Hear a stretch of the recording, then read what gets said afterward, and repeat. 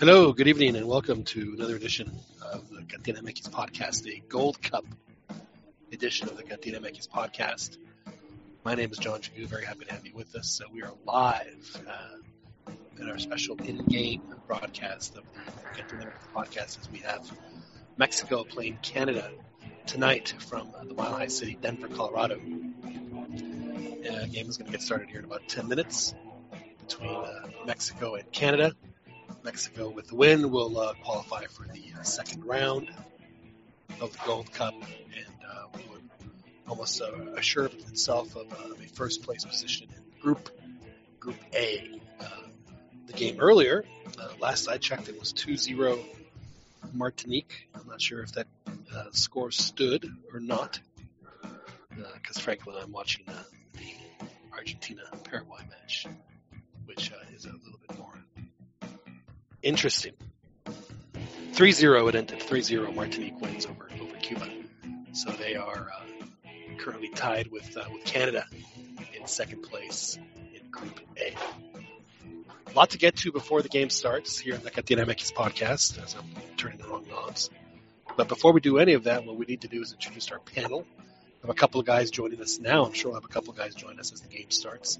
I am outnumbered right now. I have a couple of Calis. I've got both the northern and the southern flank represented. We have in Irvine, California, Joel Aceves joins us. Joel, ¿qué onda? Greetings, John. Glad to be back at the Cantina. Now, Joel, you were in Pasadena last week. I'll be in Charlotte next week. I think we'll have Chiquis is going to go to Houston, if I'm not mistaken, for the for one of the rounds of the knockouts. So the Cantina will be live at and if Mexico makes the semis, I'll be going to Phoenix. To Phoenix, that's right. And Joel, I know that you're a very pragmatic Chivas fan, almost stoic in your sensibilities. Chivas made a big signing, Joel. They see like once again they can only sign a former player at this time, Uribe Peralta, who is in his mid-50s, playing in his 30th year of Liga MX. And Joel, I'm not going to ask you what do you make of the signing. I'm going to ask you what do you make of the reaction to the signing. The reaction of the Chivas fans? Yes. I think, and I'm going off of social media, I think a lot of it is exaggerated. Because now you're looking for that meme, you're looking for that funny gif, and it's sort of like validation. So to me, it's a bit of fake outrage. Because if you've been following Chivas long enough, this is not new. You know, you should have been mad when Higuera took over. I mean, that's a hardcore America fan that has the keys to the Chiva kingdom. And if you didn't care, it from within. And you didn't care when they made him the head honcho. You didn't care when he sacked the De La Torres, whose family have been involved with Chivas for 80 years. Institutions. Yeah, he just pissed all over that, and the fans, they didn't care. They were happy. Like the stale tamales from. He brought. Ya empezamos con cosas tristes. No manches. No, but it's true. It's true. The fans were like, he didn't really care. Now it's like all of a sudden they care, and I now think I think they vilify him more than he deserves. Higuera, which sounds like I'm defending him, but he has me blocked. I can't read his tweets. But I do, because he's done some positives. He did bring Pizarro, even though the club sold him. He did bring Mati. He brought a lot of those players that when Chivas won those 5 championships, he had a hand in that.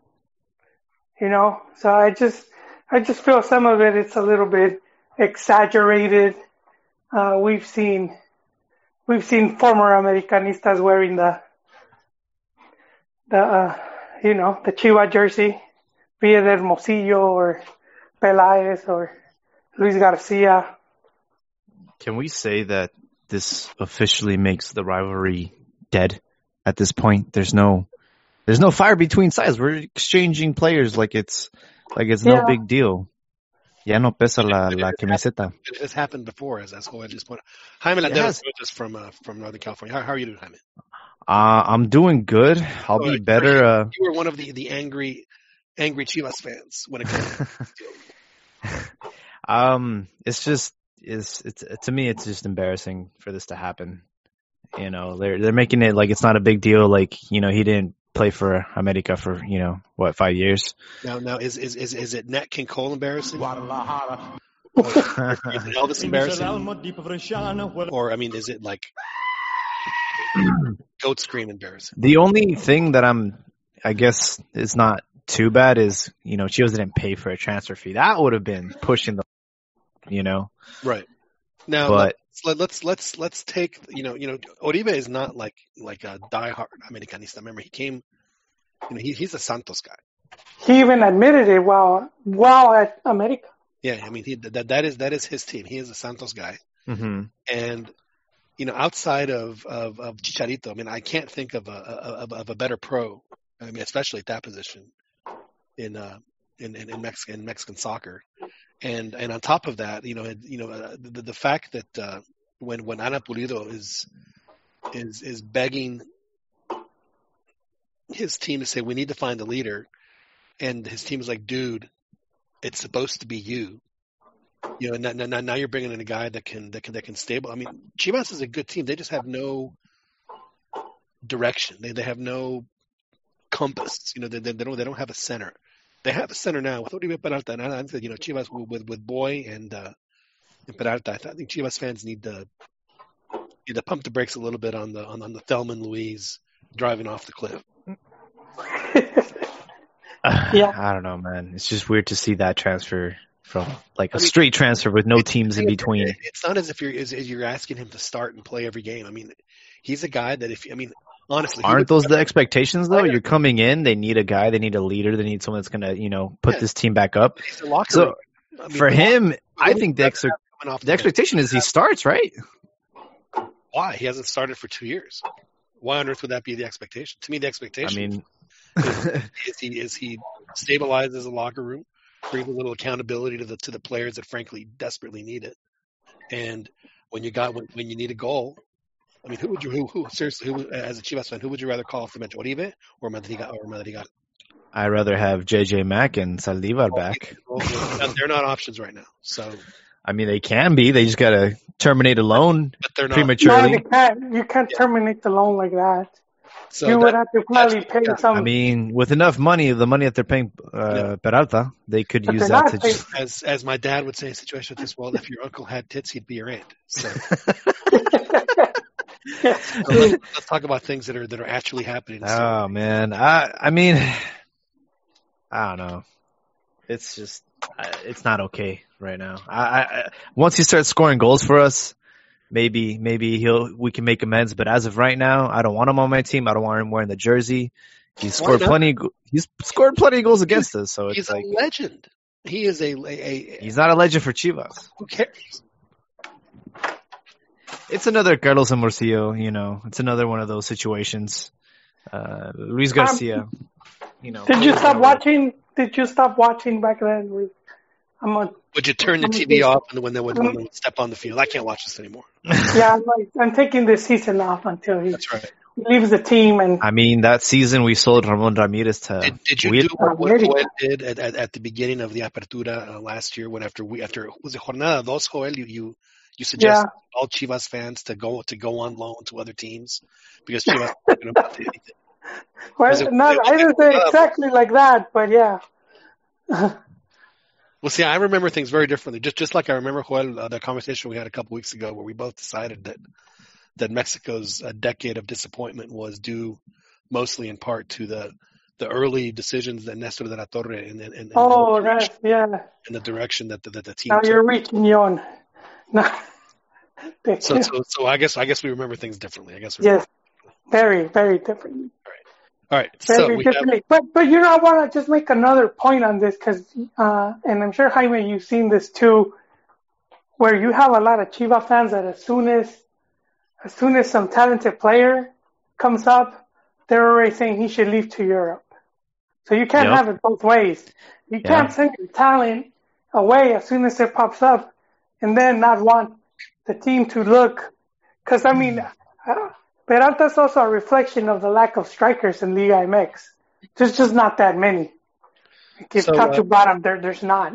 So, Joel, let me ask you this. You talk about players going Europe. So around 2010, when Chicharito was at Chivas, and he has that incredible start for that season, right before the World Cup, where he is as hot a striker as Mexico's had going into any World Cup in who knows how long, just incandescently hot. He was on fire. And so you're thinking, man, we got Chicharito going. We're going to play, and we're already in the knockouts of the Libertadores. Like we're in that.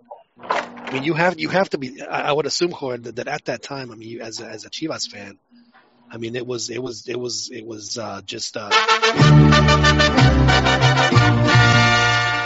And then they announced the Manchester United signing.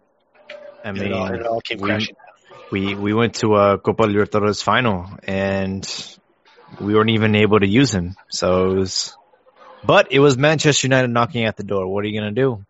You got to spread your legs for Manchester United. Yeah, but I mean, you got to Manchester United to understand that you're playing the.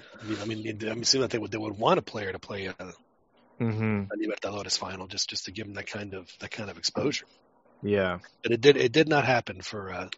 Well, you know what? I wasn't upset that they sold him as much as like when they sold him. They could have waited till he finished. Yeah. Till he finished that game, and the fact that he's playing MLS All-Star match. He scored a goal instead of a Libertadores final is pretty upsetting. Mm-hmm. But he had to be part of that preseason, right? Or else he wouldn't have had the season that he did. So it's you can't go back and say, oh, this should have changed. But it does hurt to see a player like Ulises Davila now going full circle, returning to Chivas after the way. Uribe is returning. Pablo Alanis is returning. I know. Toño Rodriguez. When are they going to announce the re-signing of Ramosito? I'm waiting for Ramon. I'm waiting for Omar Bravo. I'm waiting for. Let's just bring back the old guys. What about Chava Reyes? Is he coming back? Oh, I mean, you already have a R.I.P. What about El Jamaicón? Is he coming back? I don't know who could come back and save Chivas right now, but it's definitely not Bofo tweeting all day. What about Misael Espinosa? Who had better hair than Misael Espinosa? I mean, it was like barely there. The dude was 100% on board with going bald, like the natural way. Just let Wayne Rooney. Look at Wayne Rooney. Just let it happen. So did the Mexican kick off yet, or? No, we are still we are commercialing. We're still commercial. What do you think of the lineup? Do people know the lineup yet? Well, it's almost the same as it was in the game against Cuba. The goalie's the same. The forwards are the same. The defenders are the same except for one. Diego Reyes is on the back line. First I said it, but the midfield is totally different. So we got Ochoa in the goalkeeping position. Chaca Rodriguez, Diego Reyes, Araujo. Yep. Gallardo. Edson Alvarez, Johnny Two Saints. Is it Eric Gutierrez in there? Yeah. So the midfield is completely different. Oh wow. So yeah, but Edson Alvarez, Guti, and Yona, and then like I said, the strikers or the forwards are the same. Antuna gonna go for another hat trick or what? It's gonna be interesting. I know the Canada's they've made some changes too. So it looks like Memo is and should be the captain in this situation. But Canada does know they're not allowed to use the Raptors in this game, right? Well, then none of the Raptors are Canadian, so they're ineligible. Dang. Kind of like what Tata said, Yon. What did Tata say? Press match. He said that I don't know how you say this in English. Inamovible. Is that immovable? He said that he is a fixture on the starting lineup. He ain't going anywhere. Yes, he said, and then he said, locked in. And he said, and Raúl is our more, he's our top striker. And he said, I'm not here to experiment. I'm here to win. And I was like, God damn.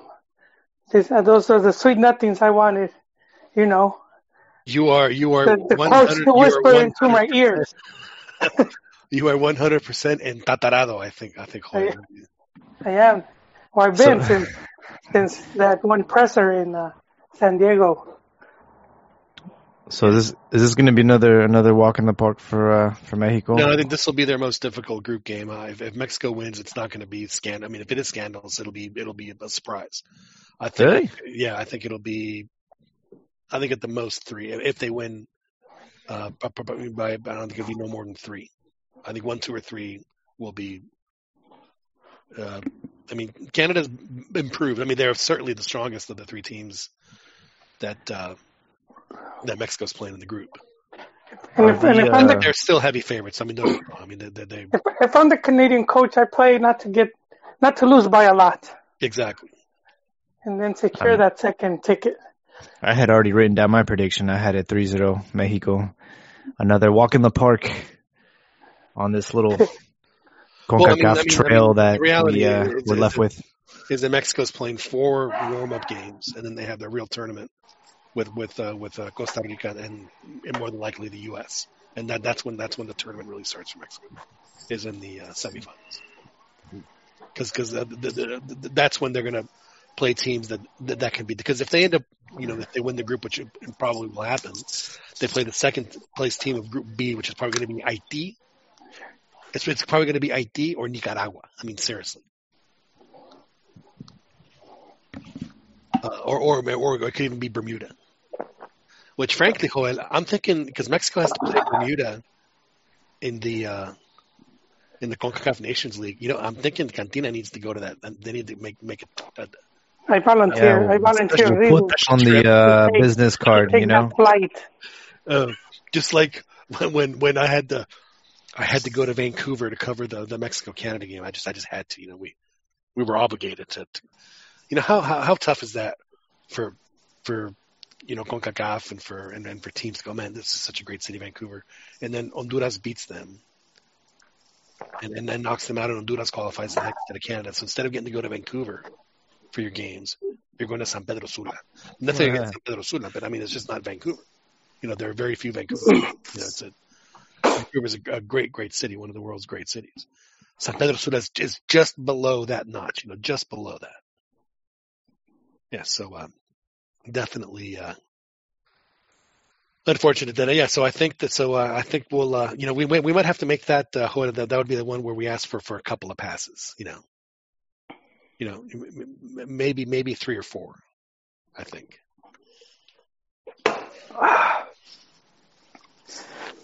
What's up, guys? Rico Ayala joins us from. I'm assuming Long Island. Is that correct? Is it still Long Island? No, it's not. It's actually Westchester County, New York. Oh, West. Oh, well, is it Scarsdale? just slightly above. That's why you were asking me about my handicap. You wanted to see how I measured with the Scarsdale boys. No, I don't. It's from Westchester County in the greater New York City metropolitan area. Yes, just tuned in. Been watching soccer since like 5 o'clock. Did you get to watch the complete meltdown that the Scots had today, Rico? I missed that. I was on my way home and I saw Twitter going crazy because I missed that. But I made it home for the Colombia game. Oof. Colombia versus Qatar. Did they beat Qatar? They beat Qatar 1-0. Qatar's actually not playing bad. They're not. There was a penalty that was disallowed because of VAR. Where gotta love VAR. A player from Colombia shot the ball in the box, and the Qatar player turned around, and he had his hand behind his back, and the ball hit his hand, but didn't go in, and they said it was not a handball. Okay. Yeah. But other than that, I mean, Colombia really dominated them. As one would expect. Yeah. But Qatar is actually, they're holding their own. But they've been holding their own. Yeah. I mean, it was 0-0 up until the 85th minute. Wow. Well, good for. I mean, it is now. Bora's not the coach, right? Because I know that he is helping him out, but he's not. No, he was not the coach. All right. No, but yeah, Qatar had been paying money and taking, natural type of coaches and players, to their league, and also to help with their national team. Well, Xavi was playing in the Qatar league. The first goal. So the Mex-Canada game is underway. I don't know about you, gentlemen. I'm 4 minutes in. Yeah, 4 minutes in. Is everyone watching live on TV or are they streaming? I'm on Univision. I'm on UDN on the big TV. You guys are my eyes and ears. I don't have the game on. Oh. Should be a walk in the park. Now, Rigo, I know that you are a member of the one of the big Chivas podcasts that folks can listen to. So I have to ask you, Rigo, as a member of the Guadalajara community, a man who, when he receives phone calls, this is his ringtone.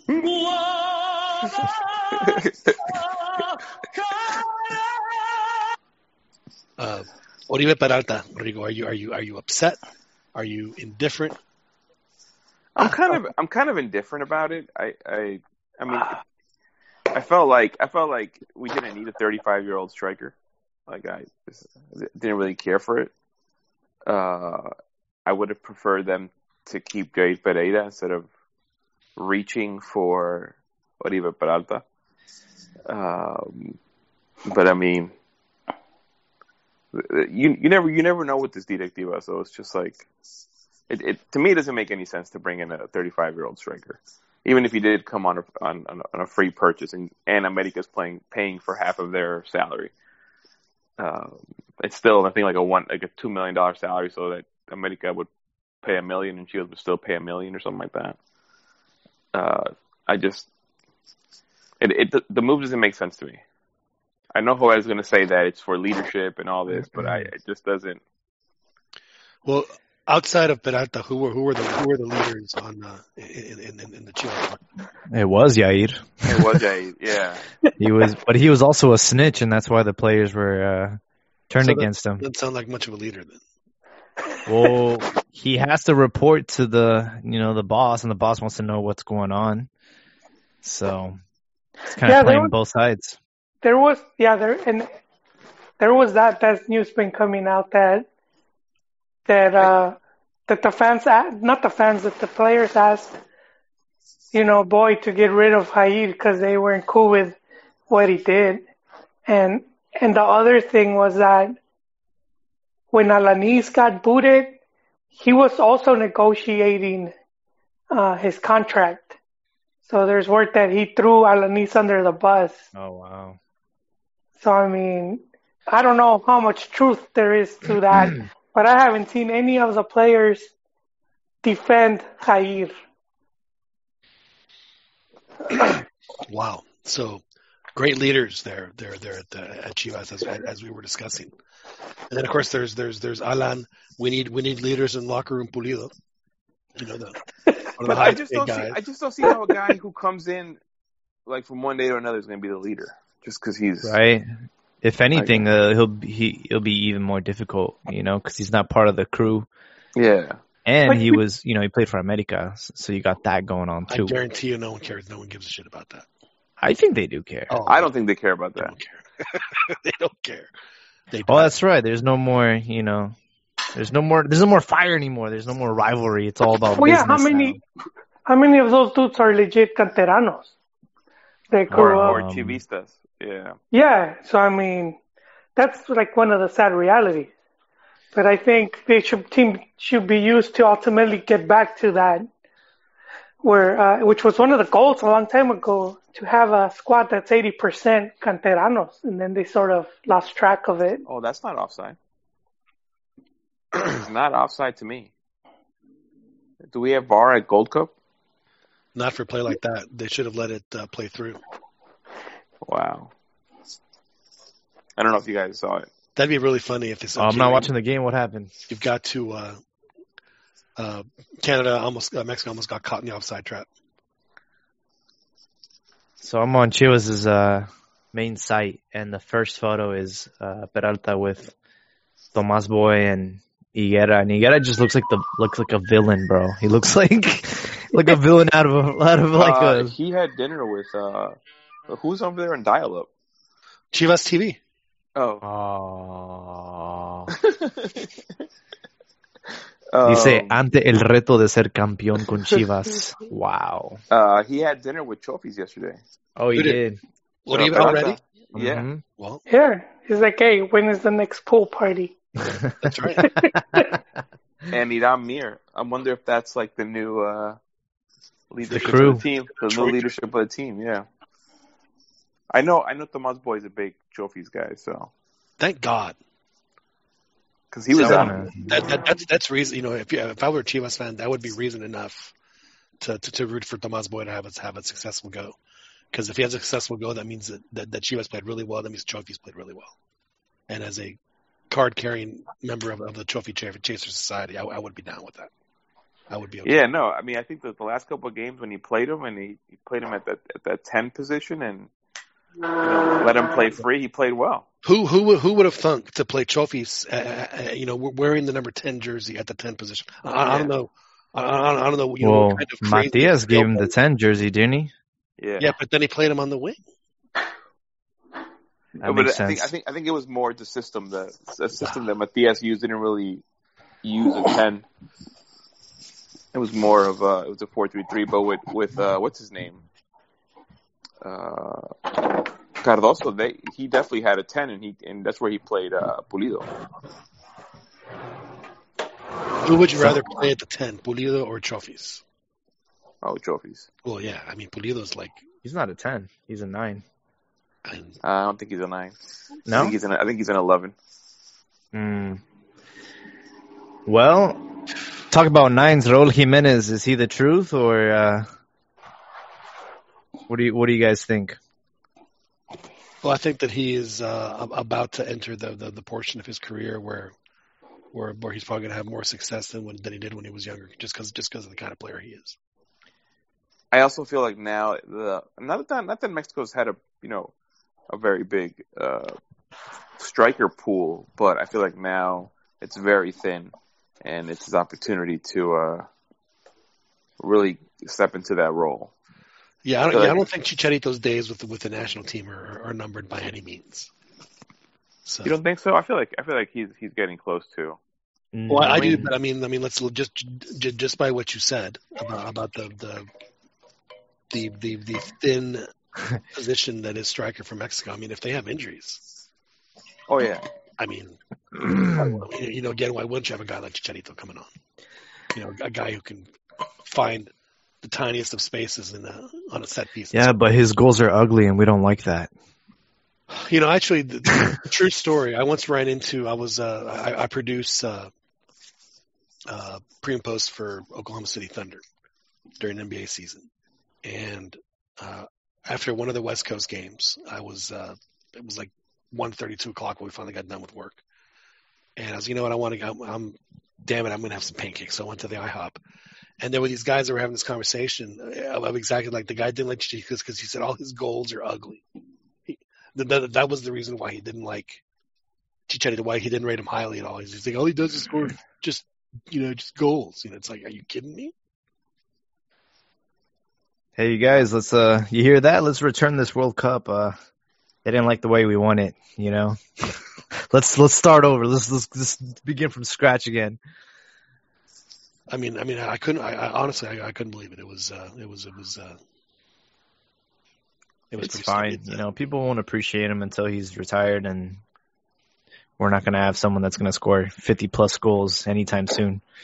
Unless Jimenez proves me wrong, but I don't know. I don't think he's that player. I think he's a great, like the way he plays with Wolves, he's a huge influencer, but we need somebody else to give him a little bit of competition.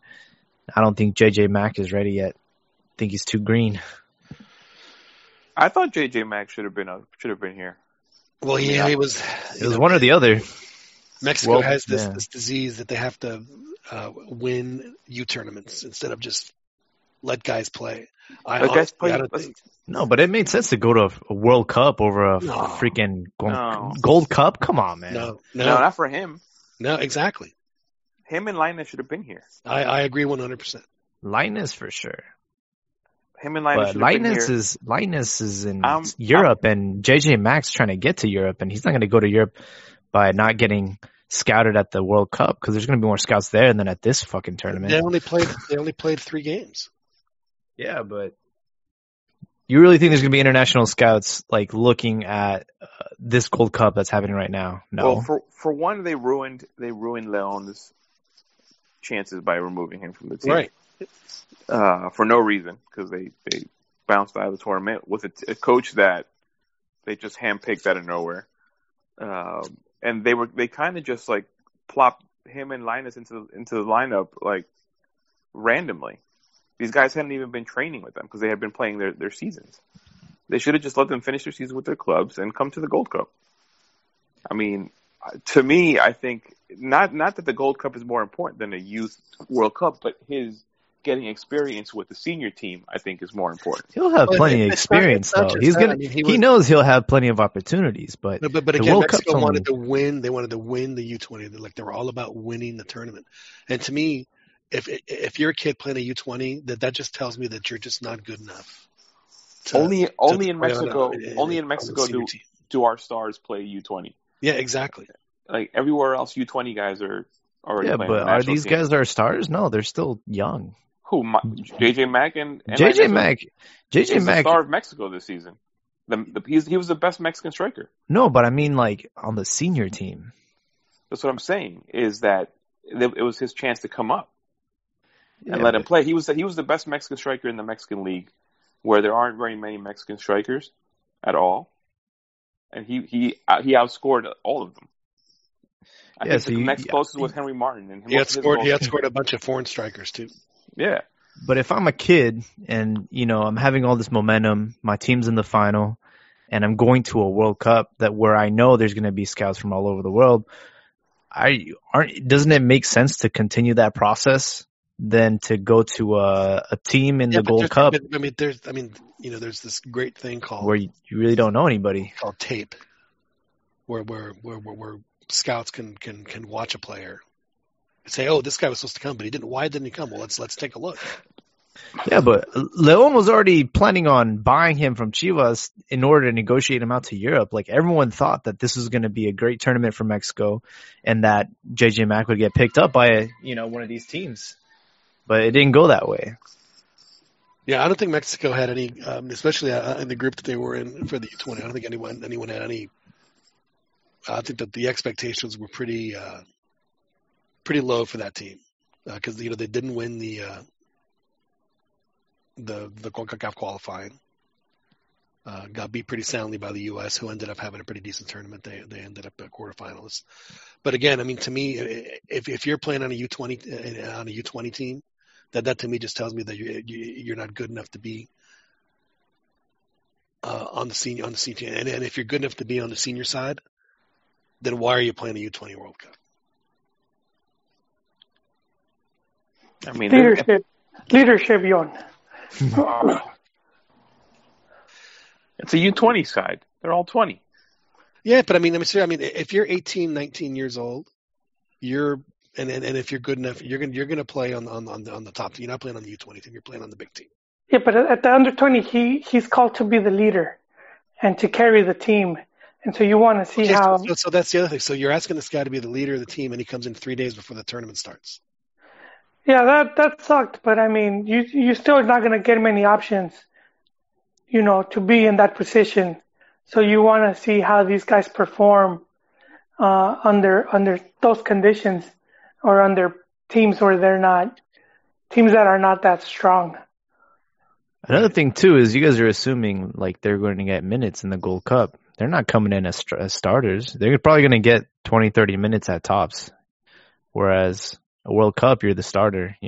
It's like, I don't know. To me, it made sense why they chose the World Cup over the Gold Cup, especially this Gold Cup.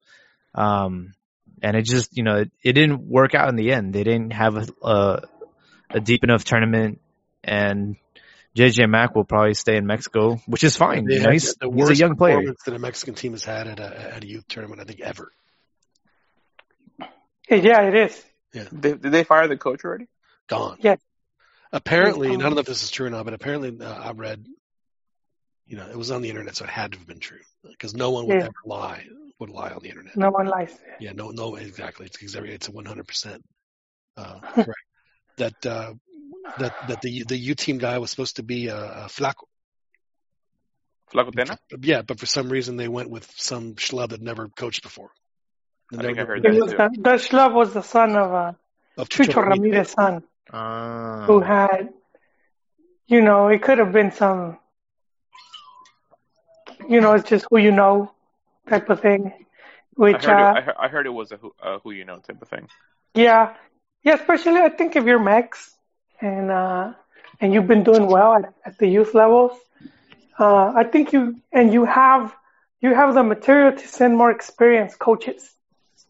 If there's just way more coaches out there without a job that have the type of experience that you could send them to a World Cup instead of using that Youth World Cup to give a coach experience. Seems like we put the cart in front of the horse. I'm not watching the game, but it says that Mexico has 76% possession. Yeah. Is that 20 true? minutes in. Yes, sir. Jeez. Yeah, but that's typical in the Gold Cup. I mean, that just doesn't really change. Not against Canada. That was supposed to be, the best. They're bunkering. Yeah, Canada's parking a bus. They got to get Drake on the sidelines. Maybe he can motivate this team. Motivate. He's there. Drake is there. Motivate. Wait, gentlemen, I wanted to read something. No, he's not.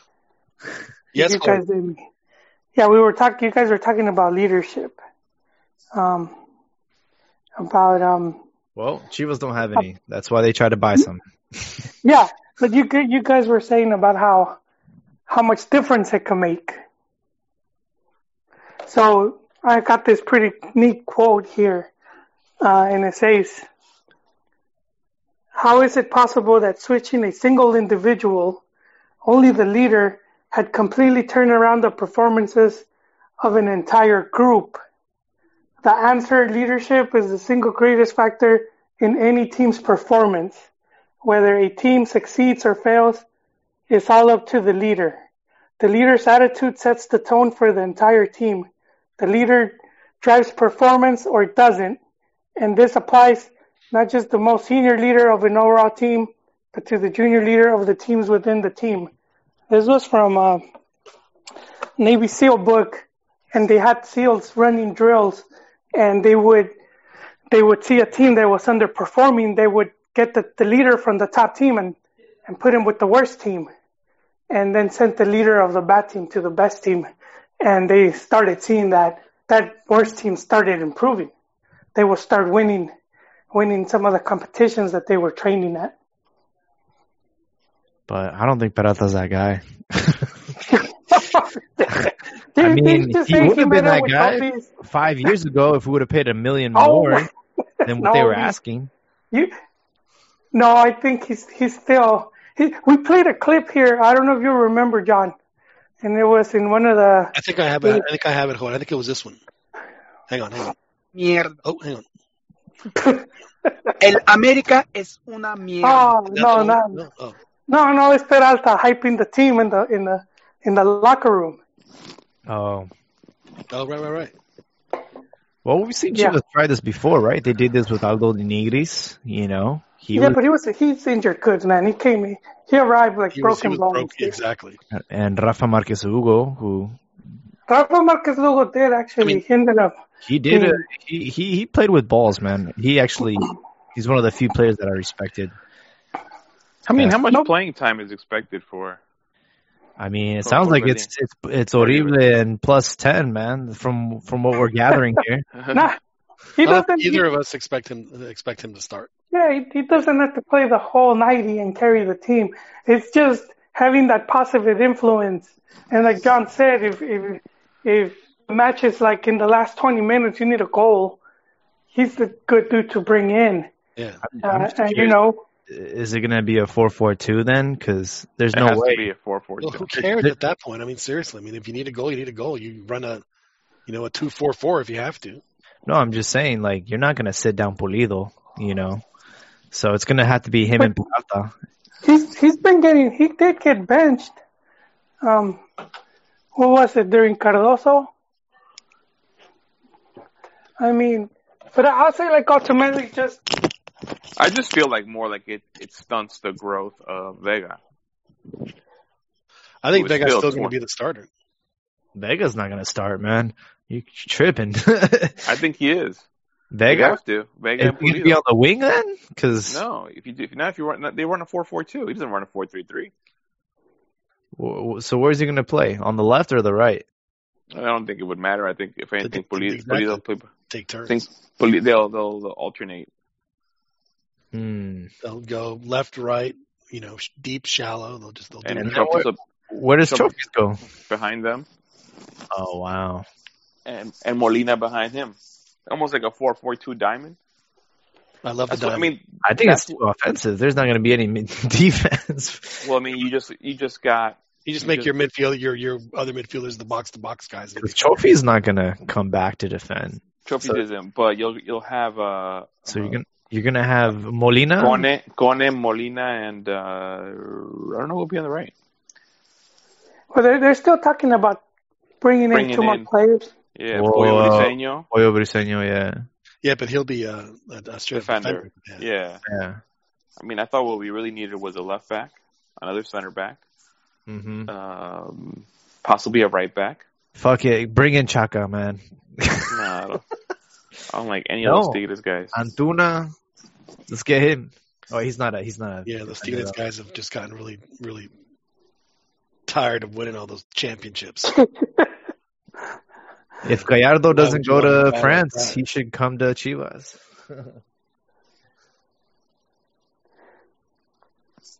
So it's 26 minutes in. It's still 0-0. Mexico does not But that possession, though.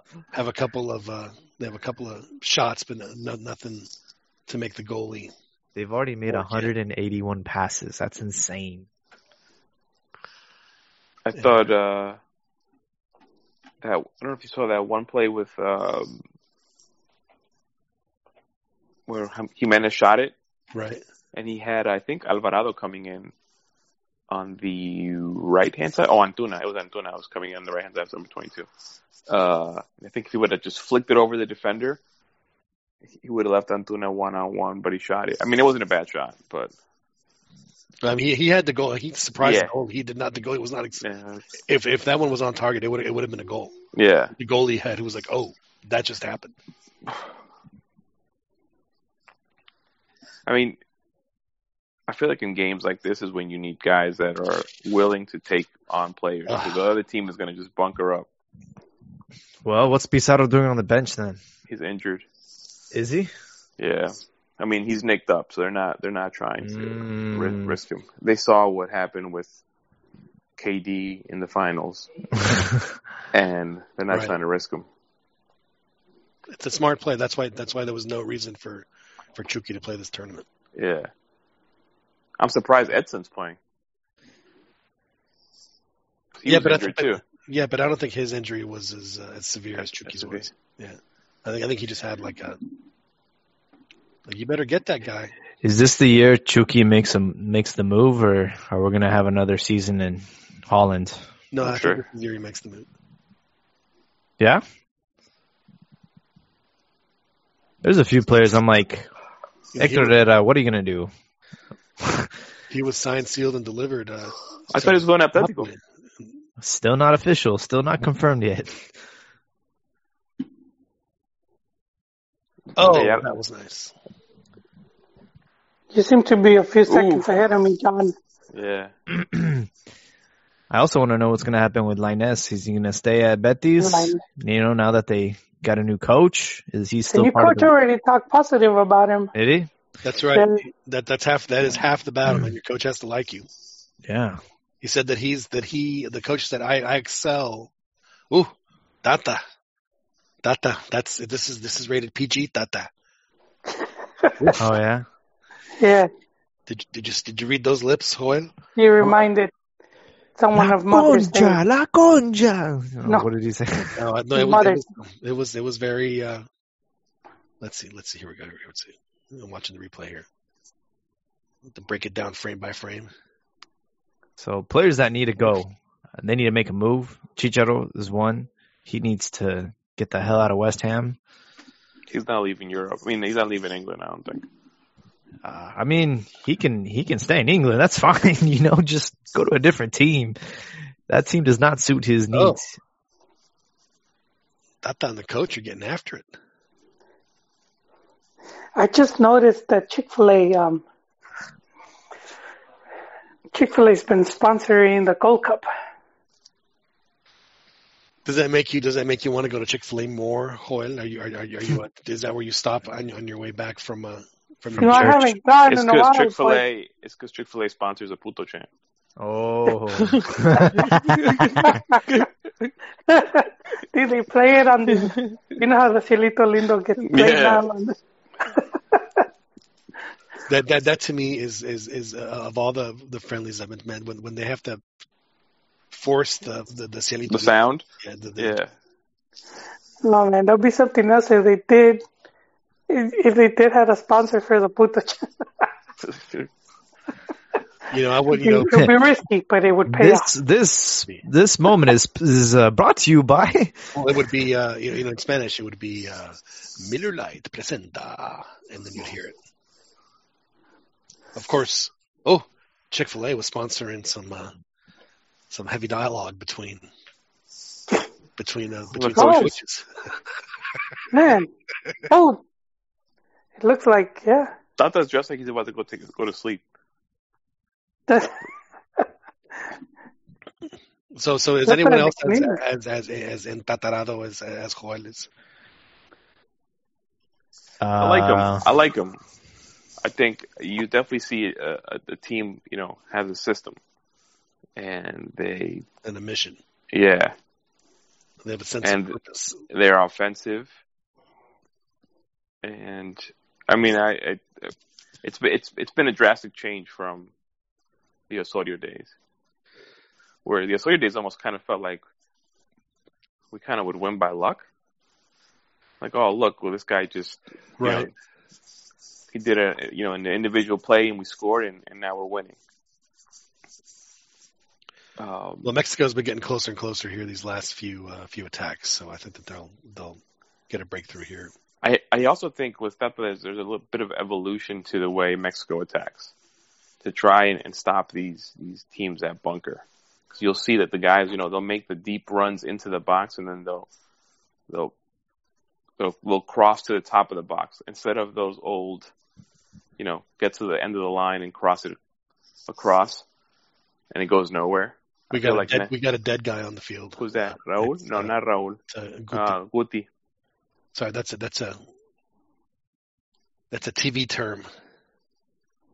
He popped his, that's a hamstring. Yeah. Great. 32nd minute, 0-0. Oh, someone's putting on his. Oh, it's Guardado. Guardado's coming on. He's got his. Why doesn't he play Montes? I think Montes is his second half ace in the hole if he needs it. It's not a sports bra. It actually monitors the vitals of the players. It's a bro. It's a bro. It's a bro. Your man moves. Was it? Now, did you like bro or did you like Manzier? I think Manzier's. I think Manzier's better. You think Manzier's better? Yeah. Do you guys have any idea what I'm talking about? Hopefully, you guys have no idea what I'm talking about. I have no idea what you're talking about. Are you serious? Yeah. Oh my god! So there's a Seinfeld episode where Kramer designs this bra for men, and he calls it the Bro. Yeah, I knew that part.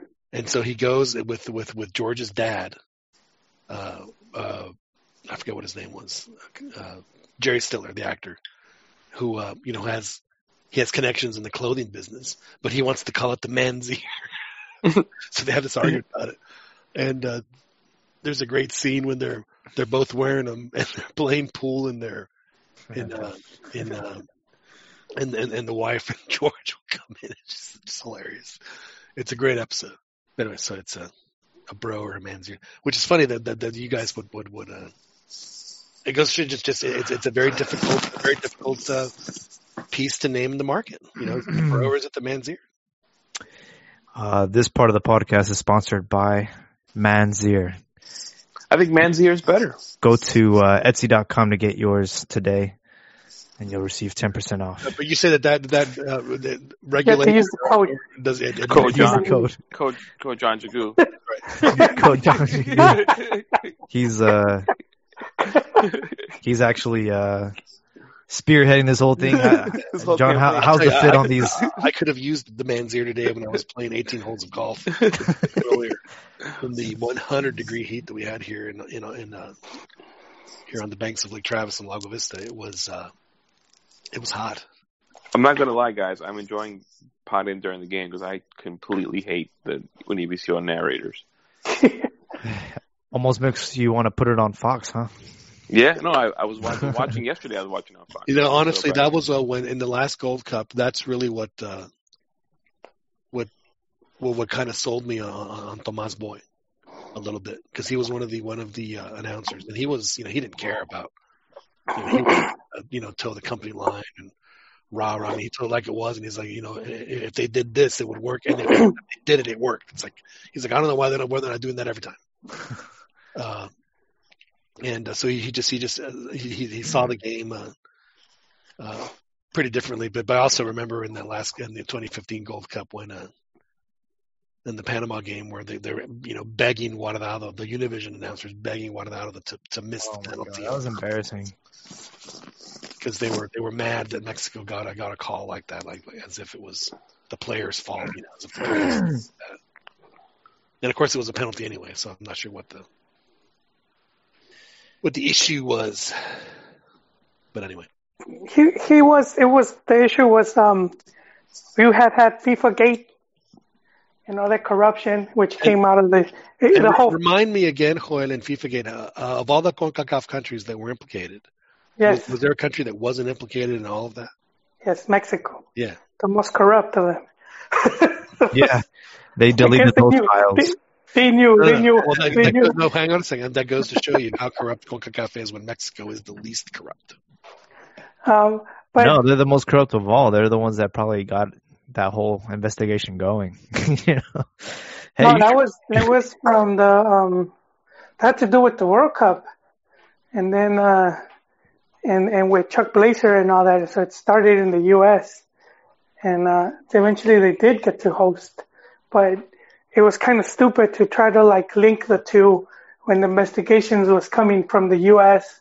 to think that they're all under investigation and that they're going to start, trying to rig a game in their own backyard. It's just dumb. That guy died. For sure. Got another dead guy. Speaking about corruption, didn't Platini got arrested? He didn't get arrested. He was just detained held for questioning, and then they released him. For the Qatar, right? Mm-hmm. Who knows? I mean, again, it's like, why do people think that every business is, there's no business is honorable? Why do people think the sports business is honorable? And then what's the point? Like, they're not going to change the World Cup from Qatar. Well, They should. They should. If you would read the Argentine press, they're having secret meetings to discuss. And the weird thing for me is that they haven't released the logo for Qatar, and they usually get that out. At least they do a thing where they release it at the day before the World Cup final, the previous one. What they do with the Colombia one in '86? Did they have a logo? They did, and then by this point, Mexico got it by 1983. They already had it locked up. Oh, okay. And because that was very quick. I think Colombia said after 1982, we can't do it. Damn. So Mexico, and then Ron knows a lot more about that than I. I just remember just being as a kid hearing, hey, we might get a chance to get the World, and of course we moved. So I didn't get a chance to see games till '94. But that's all right. So Mexico has lost Guti. Guardado's on. Oh, what a great pass from Jonathan. He's a really good player. Yeah. He's still better really of the good. two brothers. Well, he was always projected to be better than Giovanni anyway, wasn't Yeah. Mm-hmm. Yeah, he was. I mean, he lasted longer at Barcelona. he? Yeah, and It was just too much talent ahead of him. How are you gonna stack in that team, man? That was. Oh, what a great save and a goal. Is that going to count? Yes, it is. What a great play. Oh, there's the reaction. I missed it, gentlemen. John. Oh, no. Did you step away, Joel? I did, man. Aye. But I'm back. All right. I'm back for the replay. So I'm sorry to hear that. No, it was a nice play. Who scored? I think it was Piojo Alvarado who scored. Piojo. I think it was Guardado who had the first shot, and it was a great save by the Canadian goalkeeper. Oh, it wasn't Jimenez? It was I couldn't tell who it was. I was honestly. That was number 11. Looks like number 11 scored it. Oh, so you're right. It was Jimenez who had the So first. cross from the right, and then he scored off a rebound. These wingers are just feasting off. So Jimenez did shoot. Jimenez shots. Jimenez shot. First, he did like a tap in, and then the goalie blocked, and Alvarado I wouldn't call slotted in. It was a great like midair volley from Jimenez that the Canadian goalkeeper did a great job of saving. I haven't been a big fan of Piojo. Are you guys? You know, I think there are better players than him right now. Name them. Go. Lachovi, I think he could play there. Lachovi is way better. Elias Hernandez is better. Elias Hernandez. So Conejo. Chucky Lozano can play Conejo can play there as well. Tecatito can play there. I mean, he's like the fifth string. Elias was injured though. Yeah, he spent last season injured. Well, remember, I mean, Alvarado's there because Chucky and Tecatito are not. Mm-hmm. So I mean, he's the third string guy. But I do think that there are better players in Mexico. Jürgen Damm. No, just kidding. I'm also surprised at how much playing time Antuna is getting. Well, he's having a really good season for Galaxy, so I'm not sure why he'd be so surprised.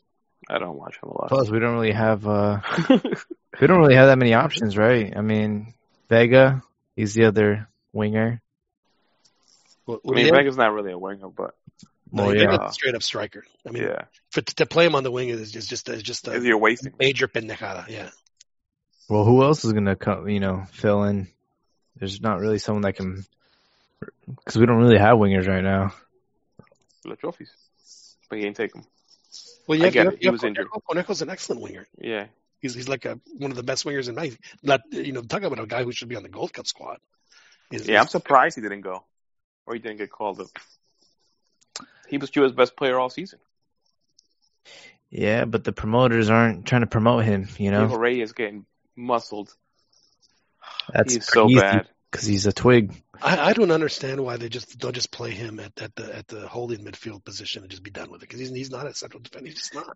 Dude, Diego Reyes is not starting material. I don't know what he's doing on the field. No, he's not. I'd rather have Hector Moreno or Montes. I mean, it's gonna be Montes and Salcedo for Qatar, and maybe Araujo if he's still. I can't remember how old he's gonna be. I think he's gonna be 29. So he'll be around. So yeah, but Diego Reyes is just. I mean, he's the Jürgen Damm of central defenders. There's nothing there. So is he still in Europe, or did he actually go to Tigres? Because that was the rumor. No, he's at Tigres now. I mean, he couldn't make it in Turkey. He's in Tigres? Yeah. Oh man. See, that was another one that Chivas could have had, but he's an America guy, so you guys are, they're like. We're broke, bro. We only got Hermoso because he was free, and they're paying half his salary, man. We're broke, man. We can't afford players. Oh, that well, is. Rigo, I forgot that. I think the reason for the go ahead. No. No, I think the reason that for the half the salary thing was because they didn't want Oribe to get paid more than Pulido or something like that. That's what the rumor was on. I forgot what article I read. How many Chi Hermanos have you had to talk off the ledge, Rigo? About the Oribe thing. Oh, everyone hates it. My dad says he's not watching the season. Damn. So until he starts scoring goals. He barely watched last season, but So I have a new drop, Rigo. It's if you've ever if you're on the YouTube and you search for goats, like screaming goats. yeah. Have you ever seen a goat scream or hear a goat scream? Yeah. They sound like people. Yeah. Yeah. There's the one with Taylor Swift song, I think. Is there? Yeah. Yeah. So I figured anytime we mention Chi Hermanos on the Cantina MX podcast, there's only one way that we could follow that up with the screaming goat, which of course, if I had the volume turned up, it would be better. Let's try that again. If is the sound of a screaming goat. It's the only way to describe a Chi Hermanos. That's terrible. That is terrible. Yeah. So The good news is we don't have to worry about relegation anymore. You can just buy your way back in. yeah, that's well, I think that's going to last for one more season. When they get their 20, they should go to 24. But when they get their 20, 24 would be too much, dude. I don't think so because I think that they can. There are people that are willing to make the investment, and there are markets that need to have a team. Bring Atlante back. They're cool. Bring Leones Negros back. They're cool. Yeah. Oh, almost another goal from Mexico. Who else is in second division? Oh, Zacatepec. They have a dope ass stadium. Sure, why not put them in the league? They're historic. They're a traditional team, so they should absolutely come back. And selfishly for us, we would. Oof, that's a close shot. We would get to go on the games. Irapuato's also another one. You know what team should come back? Toros Neza. R.I.P. You guys don't know enough to remember Coyotes Neza, are you? No. Yeah. That was the original name. That's right. They were black and gold. Because Nezahualcóyotl is Coyote. yeah, it's a Nahual for, I don't know if it's feasting or starving. But they're like a money. I'm gonna go with starving coyote. Nice. That was one of those teams I remember. They had Piojo, they had Pony, they had Turco. Yeah, Lusenhoff. Oh, they had that guy too. That guy sounded like a Nazi. And who was the coach, Joel, when Chivas defeated Toros Neza for one of their? Who was the coach for Chivas when Tuca Ferretti? they defeated for one of the bids of the Chivas Comet? Yeah, man, he put that hurt. Because that first game ended like in a 1-1 tie, and you're thinking this game at Jalisco is going to be tough, and Chivas just opens a can of whoop ass. It just shocked everyone, man. And then the next year we get beat by Necaxa. I know. But then Too soon, bro. It's too soon, man. That team was stacked, though, man. Alex Aguinaga. No, Necaxa had a good team. Alex Aguinaga. They had. But didn't somebody miss a penalty kick for Chivas? They did. It was on Nápoles, I think. Mm-hmm. Was that 95? 98. 98. Listen to you guys. I'm sorry. Jeez. No, I'm just kidding. I remember because I was 8 years old and it was like World Cup year. 98 was a good year. I just remember that at 8 years. That's a good memory. You don't. Oh, yeah, I remember a lot. I remember. I was trying to use a decoder ring from the Captain Crunch cereal box to figure out the puzzle in the bag. That's all I remember. This guy's bringing up Chihuahua games. I remember because I was like a kid and, on Sundays, it'd just be Chivas. They used to play at 10 a.m. Yeah. And I would try to catch it before going to, my parents would take me to church every Sunday. So I'd always be left like the last. Did you tell them I've already been to church? Yeah. I know. El Rebaño Sagrado. Yeah.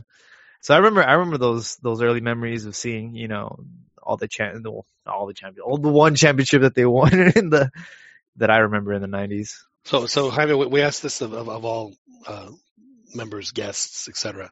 We haven't asked yet. How did the Sorting Hat choose Chivas for you? How the Sorting Hat? Yeah. So it was like it's funny because I just turned on the telly and it was a Sunday and they would play soccer and Andres Cantor was working for Univision at that time. So I'd turn on the telly and it'd be a goal and he would go crazy and then I just got hooked. and it would always be Chivas. So I just became a Chivas fan like that. Yeah, no family influence or anything. I just had to be at the right place at the right time, you know. So are you the only Chiva in your family, or are you? We have no, we have a lot of Chivas fans. We have a lot of Leones Negros fans too. Yeah, they're like, I honestly believe that they are more popular than Atlas, than Leones Negros. In Guadalajara? Just because of the fact that the university is so big, you know. So they're like teams that, you know, wouldn't have a horse between Atlas and but may have gone to the university before. I could root for them. Aren't Atlas fans like in the top 5 in Mexico though? As far as like quantity, no. Yeah. Maybe No? Oh heavens no. I think because Atlas fans, they're mostly concentrated in Guadalajara, and they are loyal as far as going to the stadium. Mm-hmm. But you're not going to see fans outside of too many fans outside. I'll be honest, I have never in my life run into an Atlas. Well, they're all wearing paper bags over their heads, man. They've been wearing paper bags over their heads for 60 years. Yeah, I haven't seen people wearing Atlas shirts. I mean, they don't wear them. They don't wear them. The perpetual sad flute for it's Atlas fans. I mean, it's just you can start playing this by Jornada 3. It's over. Well, I don't know anymore, Yon. Hang on. Oh, that's right. They have the new. Yeah. The Grupo Relegi bought them, and they might, if they could work the magic they did with Santos, we were going to start seeing the more competitive Chaflas. But it's Atlas. You know it's bad. I mean, I don't understand why that team isn't more competitive. They have a good fan base. Because it's Atlas. Yeah, I mean. No, bad management, dude. Same with Chivas. But Chivas has more money because they're more popular, but I think they're equally badly managed. Well, I mean, think of how even when Atlas was run by the club, all the however many socios they have, and how hard it was just for them to be able to get any kind of majority. And you talk about backstabbing. I mean, that had to have just been impossible to get any kind of consensus on any decisions. Yeah, because they had a great setup after they brought in Bielsa to set up their whole scouting and youth, and they had that great team with Rafa and all those players, Cepeda and whatnot, and Danny Boy. Yeah, that's right. And I don't know what happened, man. It's sort of like whoever came, they just decided not to use all that great material they had. They had a great team in the early 2000s, and it's bad for Atlas fans when they celebrate a 20-year anniversary of being runner-up. Of losing the final. I saw that. I'm like, damn, bro. I said, what I said I didn't know, but I do know now. I do know now, gentlemen, what happened. And it kind of the same thing happened to Chivas. It's like you have a great setup, and you have all these coaches, and they don't want to pay them. So they end up losing a lot of these coaches, and people that were there just leave. And it's almost like they have to start again from zero. Because they did lose Efraín Flores, who went to Chivas, who went to Atlas. I don't think he's working right now. But he'll be working when they fire when they fire the Chivas coach. It was Real that always comes in. But it's Real, but he's at Toluca. But I mean, I'm saying that's one of the things, I think, one of the downfalls of Mexican clubs where they don't value the youth coach or overall coaching to pay them more, to keep them around long enough, Well, like we mentioned Joel earlier, one of the guys that we actually had on this podcast who was working for, he was the GM of Zacatepec for Michel Richo, a very good Chilango last name like mine, Jagu, but and he even said that the youth league system in Mexico is worthless because all they care about is winning trophies, and they're just it's like shouldn't your goal be to send X number of guys to the senior team every 3 years, whatever it is, instead of, what are essentially meaningless trophies. And he says that is the biggest, which is also the biggest problem in this country here in the U.S. is that all these select teams. I wish we had Profe Cambia Reyes here to tell us about it, but all they care about are winning. What good is that going to do a kid with his, with the parents? They're going to develop into a better player. I mean, how are you going to know? But hey, you got that trophy. So that is one of the big problems that's happening in Mexico right now.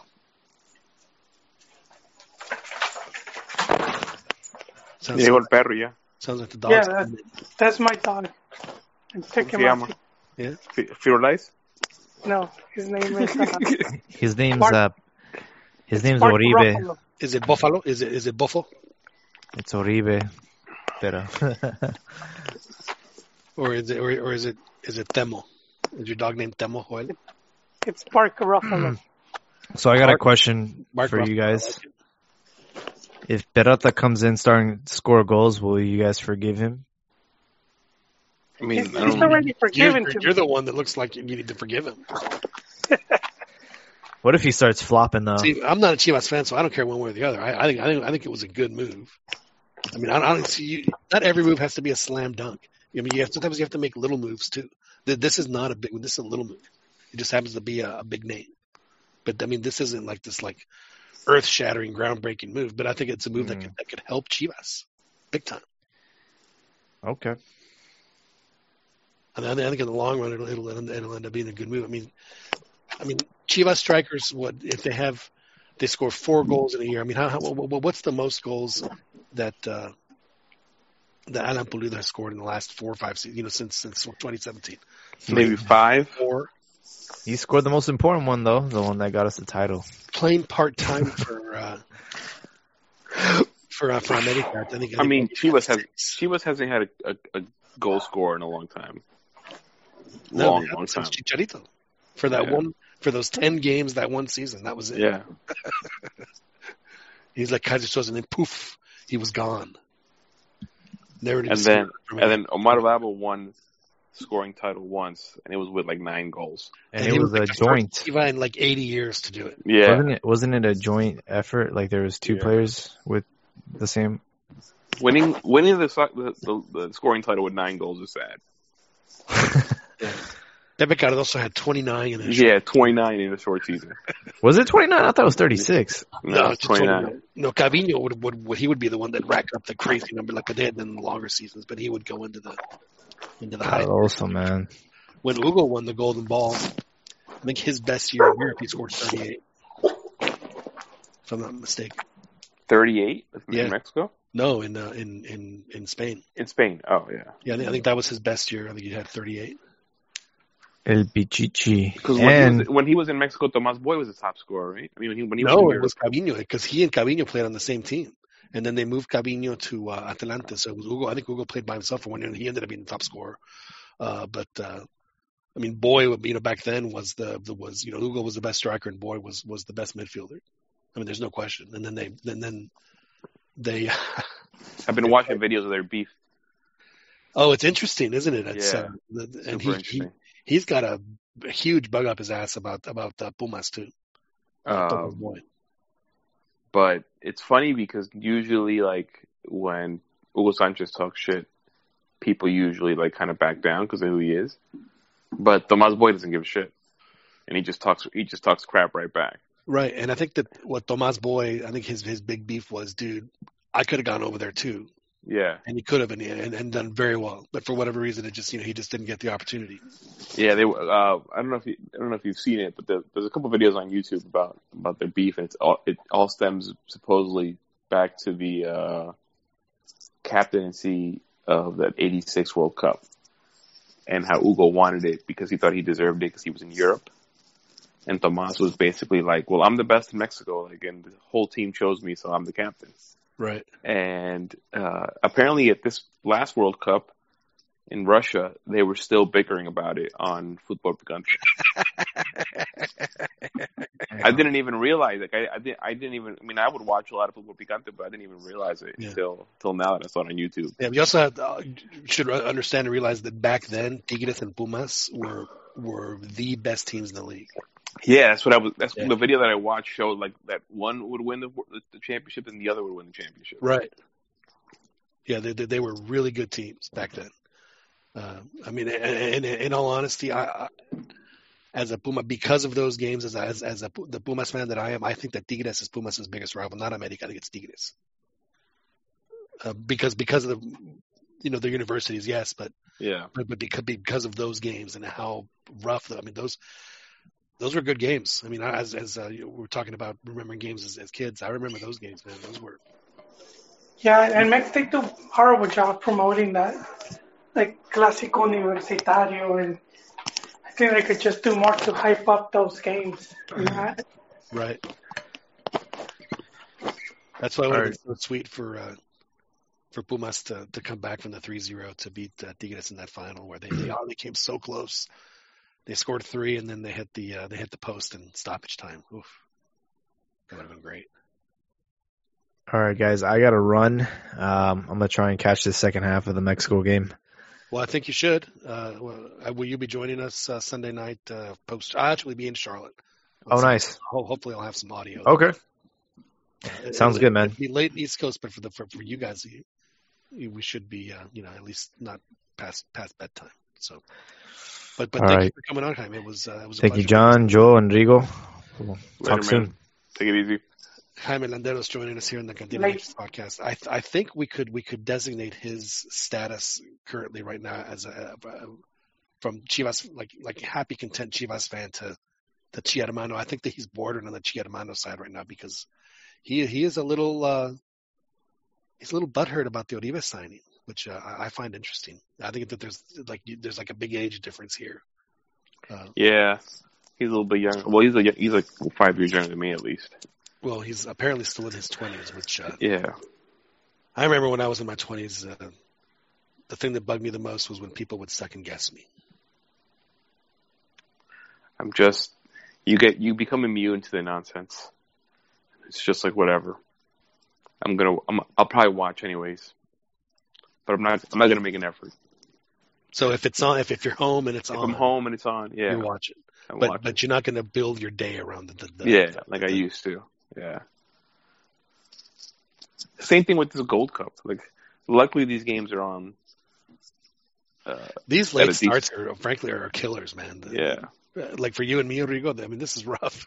If we weren't podcasting, I probably would have gone to bed.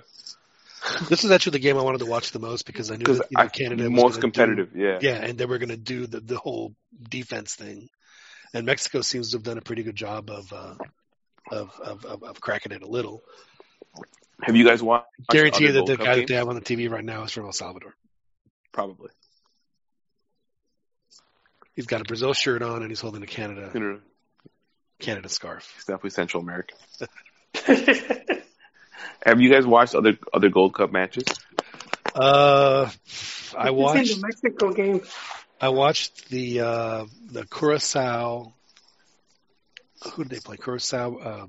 That sounds painful. I can't remember who it was that they played. Oh man, John, are you sure you watched it?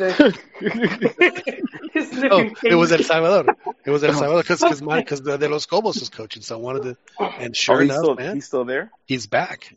He's back with them. Because he was there and then he left and he came back. Yeah, but it's been over 10 years. I mean, that's how you build a winning team. Continuity. Right. Exactly. No, but he is back, and they did. And Curacao, like I said, I have a little thing for them because I made a very bold prediction that they would make the hex. So I'm watching them purely for selfish reasons. No, but I do think that they have, that they certainly have the talent to. What was the score, John? I think it was 1-0. 1-0. Yeah, El Salvador. Okay. The Guanacos pulled it out. It was, but both teams had some chances, so it was. And then yesterday it was watch I think TNT in Panama, which I guess was actually produced, but then I think they had Brazil, Venezuela, which, oh my goodness, I could not believe. The first one I thought was off. He was clearly offsides, but that second one that they took away from Brazil, Yeah. I don't know how on earth they could determine from those angles that the player was offside. To me, it was not conclusive at all. They've been going really hard with VAR in Copa America, like a lot. Like right. most of the games have at least like 7 minutes stoppage time. It's insane. I mean, I'm sorry, but if you're going to have VAR, you have all those angles, man. Take 1 minute. If you stop the game for one, if you can't figure it out in 1 minute, then play stands. Period. Like, but to sit there and just, the stoppage time was a killer. But I mean, to me, again, I'm a big proponent of VAR, and I like it because I do think that it can right some wrongs. But there's something about the call on the field as well. And if you can't determine anything different from what the referee saw when he made that call, you have to stick with it. You can't be looking for stuff and then freezing. You just can't do that. I mean, they tried so hard to justify that one, and even Chiqui Marco on the podcast, he's like, "Oh, lo van a anular." I'm thinking, man, there's no way. And sure enough, yeah, they did, and I was like, how on earth can you make that call? What I don't like is that while the ref is, looking at the screen, we're not seeing what the replay again. Right. So we're left in limbo as to what the fuck happened. And then you made a really good point because you said, yes, whether he was in an offside position or not, his being there did not change the outcome of the play because that ball was going to go in either way. Yeah. So there was by that reasoning alone, it was not offside. He had no effect on the outcome of the play. I don't know. It's been. I've been watching more of Copa America just because the matches are more interesting. Sure. But the VAR has been very. Well, it's been good. I mean, there has been instances where they made the right call. Yeah, and most of the time they do make the right call. But my big issue about this is if you don't have a shot, if you don't have a way to prove that it's not correct, then you can't just assume. But look at the shot, and go, well, I think it could be this. No, it has to be. I mean, I do the same when I was doing college football, and I even did it for a couple of replay guys when I was producing a college football game, and they're like, "Well, we think it looks like this, so we're going to call it this." I'm thinking, dude, you can't think it looks like that. You have to. Yeah, it has to. No, it has exactly. To be. Yeah. And it just drives me crazy. It drives me crazy. I remember one time there was a game where a 2-point conversion was. I forget what they did. The replay. A guy had fumbled it apparently, before he crossed the goal line. And on their quote unquote definitive angle, when the actual thing happened, like the player is blocked in the shot of when the ball, so you have no idea. And then you can tell right there on the angle. It's like, how on earth can you tell? You can't see that person's person in the shot. Yeah, so that just is one of my big pet peeves about video replays. That if you can't figure it out, then you cannot make it overturn it. Yeah, you just can't. So hopefully they'll get that straight. And you can't take 7 minutes to do it either. You guys have plenty of cameras. Figure out your little system, and make your decision because you'll be able to make your decision pretty quickly. Hey, this is a fact that I found interesting. USA is the most winningest team, not championships, but games in Gold Cup history. Yeah, because Mexico, you have to remember, like the Gold Cup for Mexico, there's always some ridiculous drama, the unneeded, telenovela pendejadas that happen with Mexico. That with Hugo play, they lost to Honduras because when Cuauhtemoc elbowed the guy after he blew a kiss in his ear. And so Mexico, and then in the Clembuterol, and when Vasco Aguirre pushed the Panamanian player, there's always something that happens. But is it just since it was rebooted in '91, or it includes previous tournaments. I don't know. They've been showing. Well, yesterday they were showing the stat while the USA was playing. But they pretty much played. It's pretty much been all home games for them. Right. They should be the leaders in school. I mean, if Mexico played all the Gold Cup games at the Azteca or at the Jalisco and the what have you, I'm pretty sure they would have even more wins. I mean, Mexico playing in U.S. kind of at home too. True. But again, Mexico has a lot more drama that surrounds the Gold Cup than the U.S. Did you guys watch Fútbol Picante last night? I did not. It was with Chepo La Torre. He was a special guest. Now I have to watch. It was actually you said the magic words for Joel. Yeah, man, my nipples are hard. It was actually really good because part of the interview was they showed Tata at the press conference, pretty much saying how he had told all the owners from La Federación like everything that he wanted to do with the national team. Like he wanted to stop playing friendlies in the U.S. He wanted to play friendlies in South America against better rivals and stuff like that. So they were asking Chepo and Hugo about their time with the national team, and it was basically like, you can want whatever you want, but at the end of the day, the federation is going to do whatever the federation wants. And with the contract with some, there's nothing you can do. But they could choose to not sign the contract. Oh yeah, but I mean, obviously it's money in their pockets, so they're not going to do it.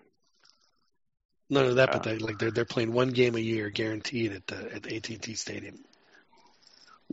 I mean, what's really puzzling to me, at least from the federation, and I know they're getting money in their pockets, but it's like, why are you? I mean, and I know they don't care, but why are you putting the players' careers in danger, playing them on turf when they're not used to playing on turf? They all play on grass, and you're having them play these friendlies on turf, and every single time that they do, somebody gets injured. Right. So it's like, why do you continue to do it? Oh shit. Oof. Yeah, Canada with the breakaway. Ooh. And a low shot that whistled by really close. That's the kid, right? That took that shot? The one from LA Galaxy? No, the one from who went to Bayern München. Davies. I thought it was he's only 18. Because he was 16 at the last one. So that's what I'm talking about. Why on earth would he? Yeah, Davies, he's really good.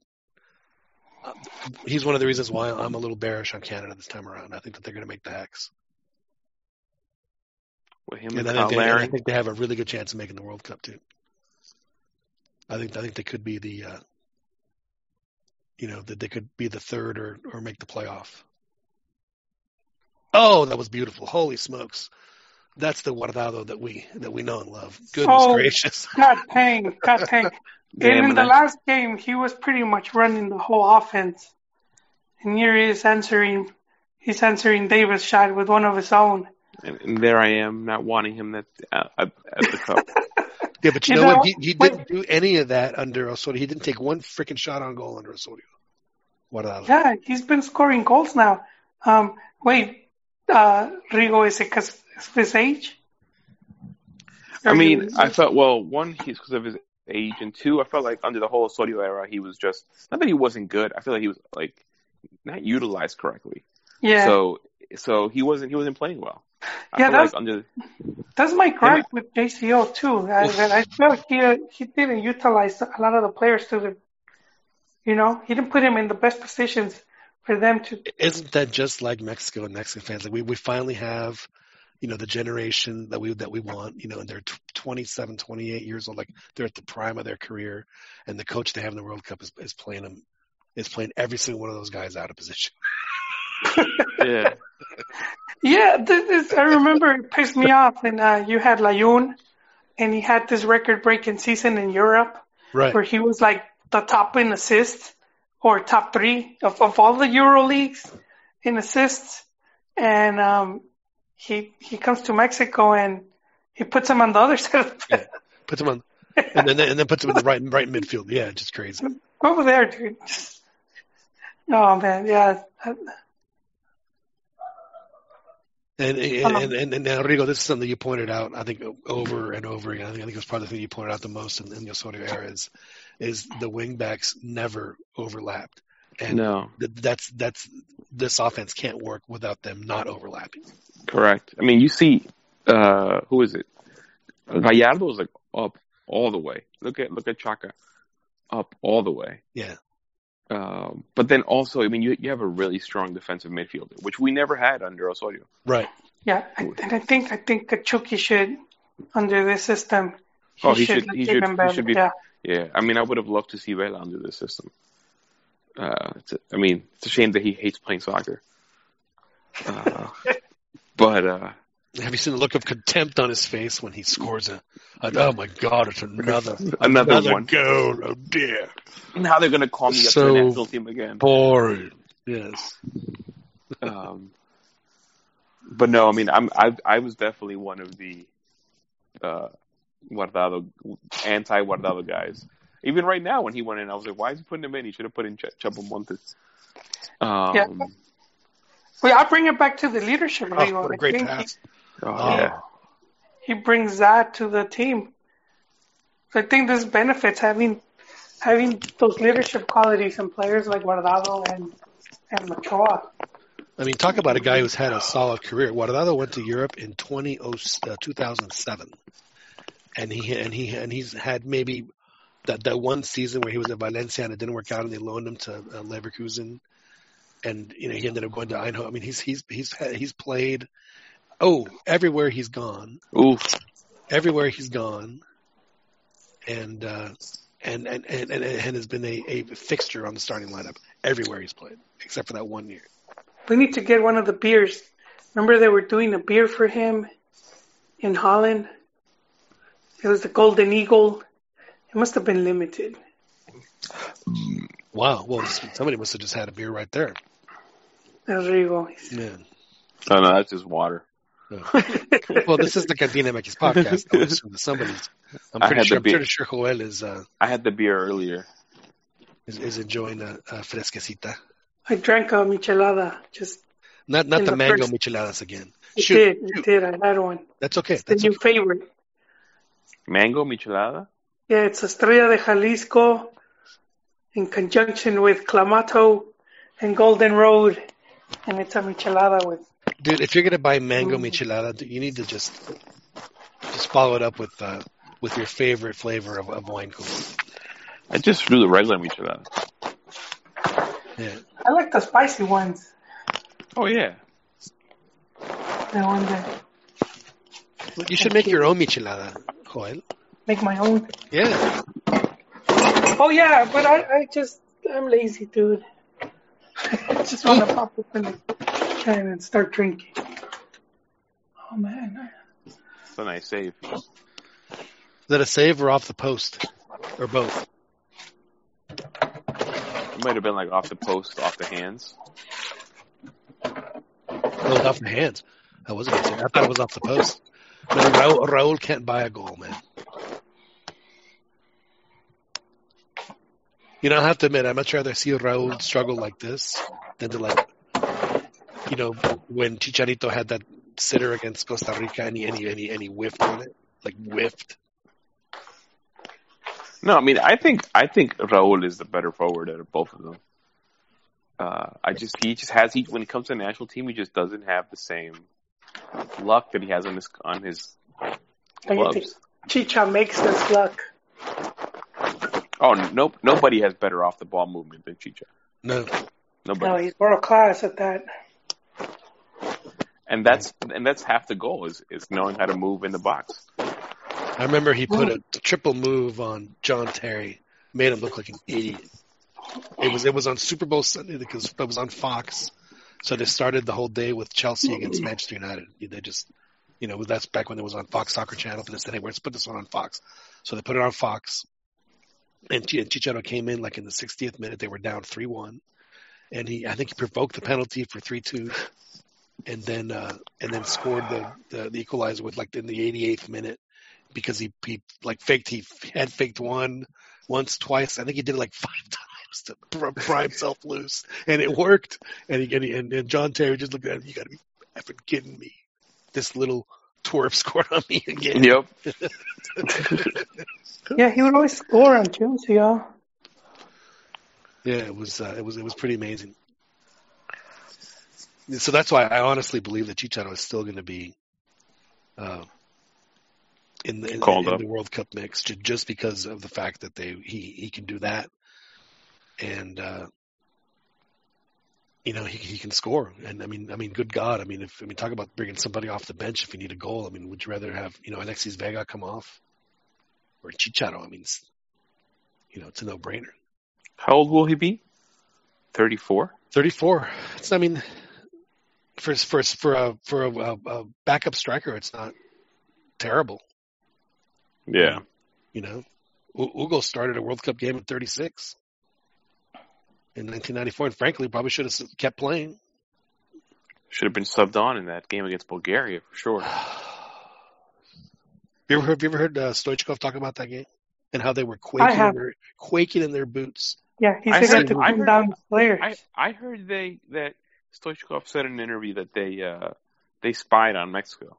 Well, I'm sure they did before the game. But they were quaking in their boots when they saw Hugo come up to the touchline. Why doesn't he come on again? Because Mejia Barón didn't want Hugo to shoot a penalty kick. Why? A great way to solve that is to score a goal before penalties. Call me crazy. Well, wasn't it that Mejia Barón wanted him to play in the midfield? Yeah, it was just. There was a phone call. Was Tomás Boy assistant coach then? I don't think Tomás Boy was an assistant on that team, but I know there was Tuca. Yeah, Tuca. And Vasco were the. Because in that video that I watched, he may have been. I'm not sure. Hugo kind of makes a comment about how he wasn't allowed to be the captain in '86 because what they told him was that Tomás was the oldest, so that's why he was captain. So he said, when I went to the '94 World Cup, I was the oldest, and so I was expecting to be captain, but they told me no, that Nacho Ambriz was going to be captain, and he kind of was throwing a dig at Tomás Boy, so I didn't know if Tomás Boy was part of that coaching staff. I don't think he was. I think he was. He had just finished his playing career, so I don't think he was on that staff at that time. I could be wrong though, but I don't think he was. No, I don't think it was against him though, like the way he likes to think. Yeah. And I don't think he probably would have been because it was all Pumas. That was a Pumas staff. And I agree that for '86 that the team chose Boy. I mean, the dude's nickname is El Jefe, for God's sakes. And of course they had been practicing together for a long time, and Hugo had just arrived. Like, he came late into the camp, but he felt like out of prestige alone that he should have had the band, and Boy didn't. Boy was given that option, but he said no. Talk about bringing it back full circle, Joel. Yes. That World Cup team, everybody except Hugo took the year off and played nothing but friendlies that whole season. One of the reasons why they had the Pronosticos Deportivos tournament. Yeah, the Pro de 85. Better known as the Pro de 85, which of course was won by America when they shortened the season. Yeah. Yes, I mean, you could see why playing that many games and being together that long, why the players were voting in Tomás. And Hugo was playing at Real Madrid, so he didn't come until the end. He didn't join the World Cup team until the end of the season. So those guys had been together for a whole year. And Tomás Boy was the captain of Tigres back when they were kicking all sorts of ass. So there was I mean, I remember as a kid saying, of course, I mean, I saw Tomás with the captain's arm. I was like, well, of course. You know, who else would it be? I mean, Yeah, and to me, there was no doubt in my mind. He said how they even had to make adjustments just to bring in Hugo. Yeah, they said that's what Tomás says, is that they had to make adjustments to the way the team played because Hugo was coming on, and they had been playing differently. Right. So, well, I mean, Hugo was I can't remember who that. I think was it Servín or Flores who was the backup forward. I don't know. I think it was Servín. But yeah, I mean they did, and that was one of the issues that they had for sure. But I mean, you couldn't leave him off the. I mean, you couldn't. Yeah. I mean, he was right goal scoring in the machine. midst of his one of his penta. So yeah, he had to. I got to tell you, the defense is a little shaky. Yeah. But that's that's part of the that's part of the style. That's like saying I think that the sun is going to come up tomorrow. It's just Mexico's defense is always shaky. I mean, you just have to hope that those fullbacks are making the runs back. And theoretically, well, Edson should be like Edson should be dropping back as a center back. Right. They should have three back. Yeah, he should only come up for emergency purposes. You know what's funny is that I'm always talking shit about Diego Reyes, but the other day not that Cuba was really posing a threat, but he was doing that really well. Particularly when they would on goal kicks when they would come out. Here you go. Oh, there he is. Yeah. So Luis Montes comes on, the second substitute for Mexico. Comes on for Roberto Alvarado, who scored Mexico's first goal off a Raúl Jiménez rebound. And Mexico's up 2-0 in the 68th minute, but Luis Montes comes in, so that means there's gonna be some shots from outside the area fired before this game is out. In fact, he's on top of the area right now. They could pass it to him right now, and he could one-time it into the back of the net. How old is he, John? He's got. I think he's 30. He's definitely in his 30s. This is his last. Yeah, hurrah. It is. Yeah. And ironically, his game in San Diego, that's where he scored a goal, and that's where he had. And it was a friendly, right? Was it? Was it the friendly? It was. Yeah. And that's where he had gotten injured prior to 2014. No, it was in Arlington. What? He broke his leg in Arlington. Wait, didn't he score there though in Arlington? Yes, he did. Wait, yeah, I confused the venue. Yeah, but he came back, so that was his return, sort of. It was great to see him score. Honestly, it really was. And you can't really blame the turf for the broken. I mean, it was just he had bone on bone contact. It was pretty rough. But if y'all remember in that game, Rafa Marquez came really close to breaking his foot because an Ecuadorian player had gone just put one of his studs just full on his foot, and there's like 2 inches of sod and concrete there that they're playing on. So that was that could have cost Mexico dearly in that World Cup. Had they lost Rafa, because he was playing really well. They had a great World Cup until he got snookered. I cannot blame Robin for that. I mean, that game was lost from when Schneider scored.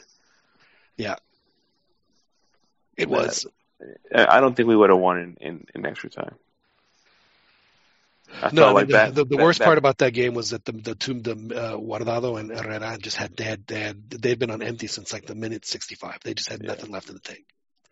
And then Herrera, Moreno going down. Yeah. So early. Not early, but when he went down. I thought that was a big loss. But let's not talk about that. I'm just saying, it's why on earth would you even consider touching that guy when he's gonna make the biggest meal out of any kind of contact there is and sell it really well. And he was the best player in the tournament, so he's going to get the call. 70 minutes in, Mexico's still leading 2-0 But Rigo said, let's not talk about it. Oh, I just gave you updates. And this, No, this I is was talking about the No Era Penal. not penal. You know what? I have a friend that I grew up with in Mexico City who's Dutch. Antal Reuter is his name. Who's he rooted for? He rooted for Mexico, but I feel like the foreigners, well, not foreigners, but the people that are born in Mexico who are, whose parents immigrated there, always are more Mexican or feel more Mexican, and they root for Mexico over the other countries. Is that a well, it's definitely true for me. accurate observation? And I mean, I can only speak for my friends that were born there, and I think that's yes. And I think that has a lot to do with where you're born. So, but then like you see us Mexican Americans who are born here, we root for Mexico instead of America, and I don't know if it's just the Mexican thing. Could that be it? Well, I mean, I guess it depends on how you grew up. I mean, if you grew up, speaking Spanish mostly, then I could see why that would be the case. The community too, right? I mean, yeah. If you were Dutch and you grew up where there's a bunch of Dutch, your whole tienda you could get fries with mayonnaise and all that stuff. That's right. They watch all those games. They will probably end up being more Dutch, because we grew up in very well, at least I did. In the community was a lot of immigrants, so that helped a lot. I mean, that was for me too. It was all Mexicans. Who's this? Charlie Rodriguez. Charlie's coming. He's really good too. Yeah, he's really good. He had an excellent game against.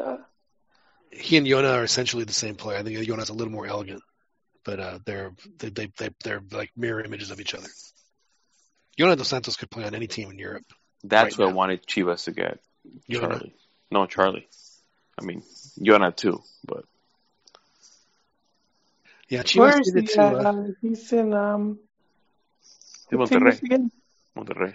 Well, apparently the only players that Chivas can sign in this particular signing period are players that have previously played for Chivas at one point, or have no transfer fee. Yeah, but Oribe was a Chiva too. Yeah. No, but he played before that. He was in the system at least. I think in the youth, right? I believe in the youth, and I think that like one of his first stops as a young player was at Chivas. It didn't work out. That's funny. I remember like in 06, 07, before he really blew, when he was at Jaguares, and he was like 6 or 7 weeks into the league, and he was the leading scorer, and you're like, well, that's not going to last.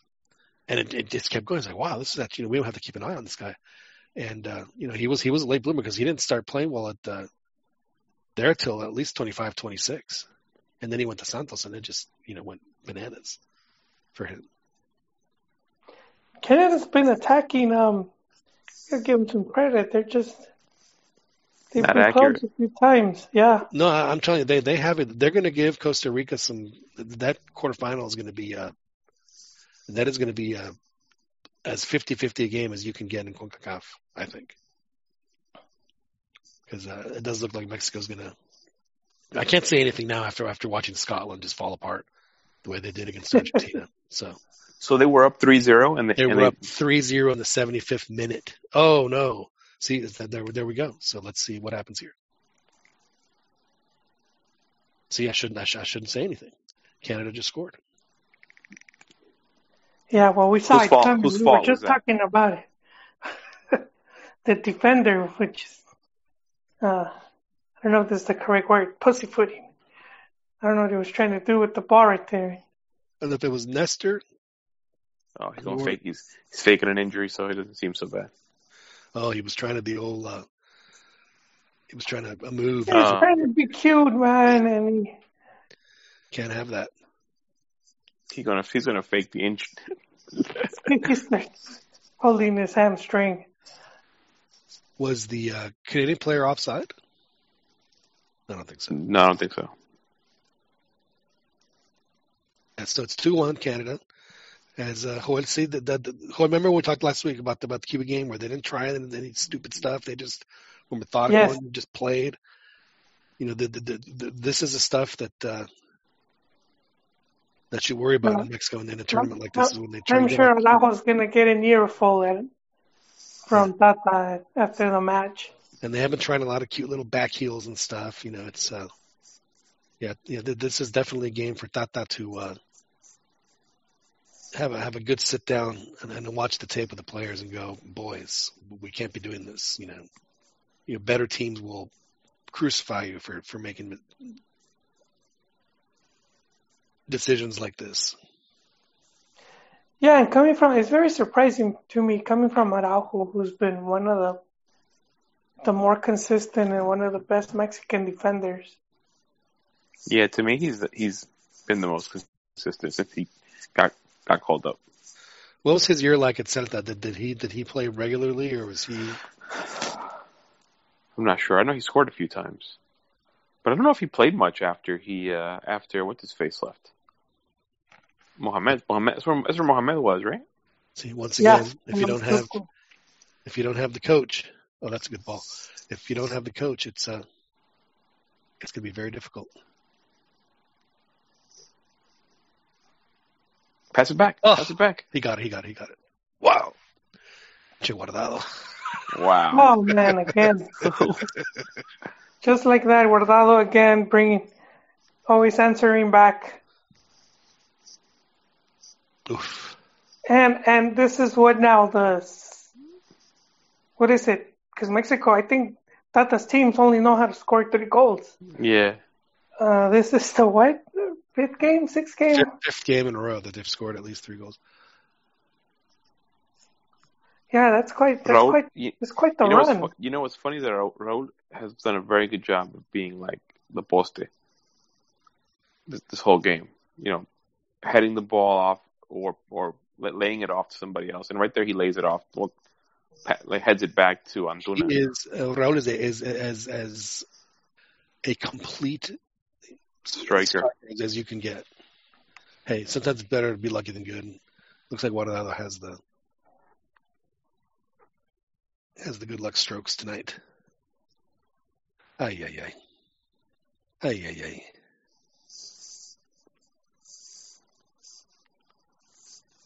See, they should be doing them. I like these pieces, these little analysis things that I get sponsored, so I have to do it. But you don't have time to do this in a soccer game because soccer just moves and moves and moves and moves and moves. It's very quick.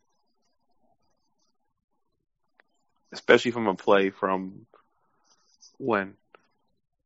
Like a while ago? Yeah, exactly. I mean, well, it takes time to build something like this, but run it when there's a sub coming on or at halftime. Yeah, exactly. Or in post, but it's sponsored, so they have to. So we just missed all these. We have no idea what just happened here. Right? Because the action was happening. That piece is just too long. It's too long to run it during a soccer game. Oh, that was sweet. Y'all see I guess y'all see it in a second. Fue sin querer. Okay. So this is Luis Montoya. Might be a little too far off for Luis. Charlie? Actually, I think this is well within Luis's range now that I look at it. Oh, that's a good ball.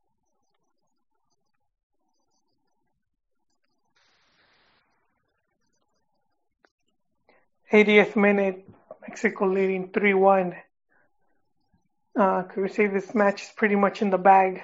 Well, we thought that at 2-0 a little while ago, and then Canada scored. So I know, but Mexico answered back so quick. I'm glad that Canada scored. Kind of woke them up a little bit. That's motivation, though. Not that they weren't trying to score, just that it kind of like lit a little fire under their ass. They were hot dogging a little too much. Yeah.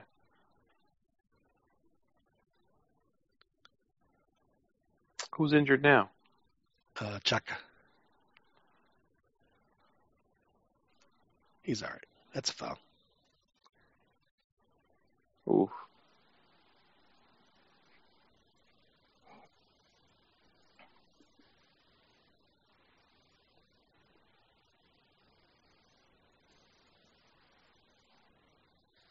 I love these little spats. You think they understand each other? Oh, I think they absolutely do. I just noticed Ochoa's letting his hair grow. Oh, you and Who does- Chico are always on the cutting edge of the fashion. Who does Cavallini play for? I thought it was Puebla. Yeah. He's bringing back the Alice headband.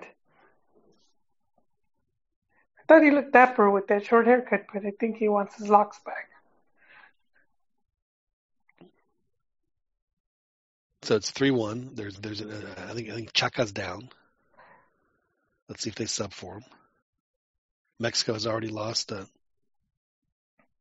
looks like it's his ankle, perhaps, or is it his knee? Well, he does play for Puebla. We would never steer wrong here in the Cantina. Did they show the replay? Was it bad? Is it his knee, Joel? It's the player that landed on top. Tried to jump over him, and he landed on him with his foot. So this is like they're going to have to pull him out injury. I don't know if it's injury. It might just be hurting. He needs that magic spray. You guys ever had that spray on you? No, but I know what you're talking about. I've seen it. Ice spray? Yeah. I have a skit idea where if you go to like one of those clinics, the minute clinic type things, and you say, doc, I have a, whatever, and kind of like they do here, they just pour cold water all over that part that's afflicting you, because apparently that's the only thing that can work to get guys. So with whatever the affliction is, and that's the doc's first. Well, let me pour some cold water all over that. Make sure. Is this thing still working? Yes. All right, just making sure.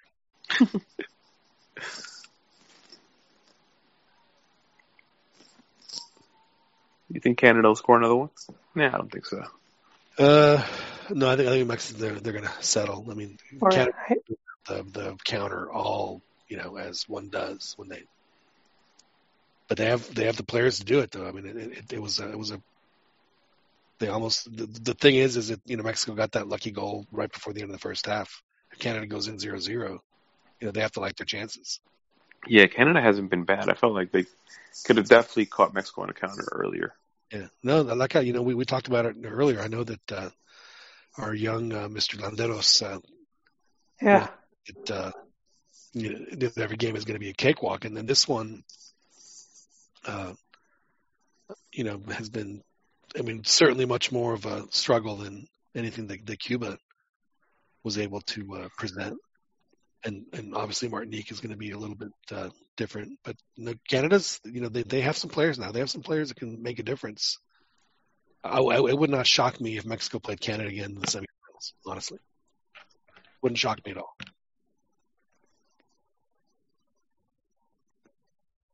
But I don't know if I'm going to make that prediction just yet. See a Chivas flag there. I see it.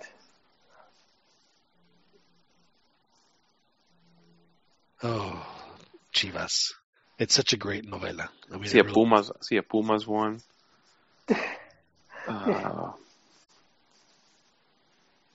Oh yeah, I see it too now. On Chicharo's goal against South Korea and Russia, one of the replays has the gigantic Puma in the background of it. It's fantastic. It's fantastic. I don't think I saw any team logos at all.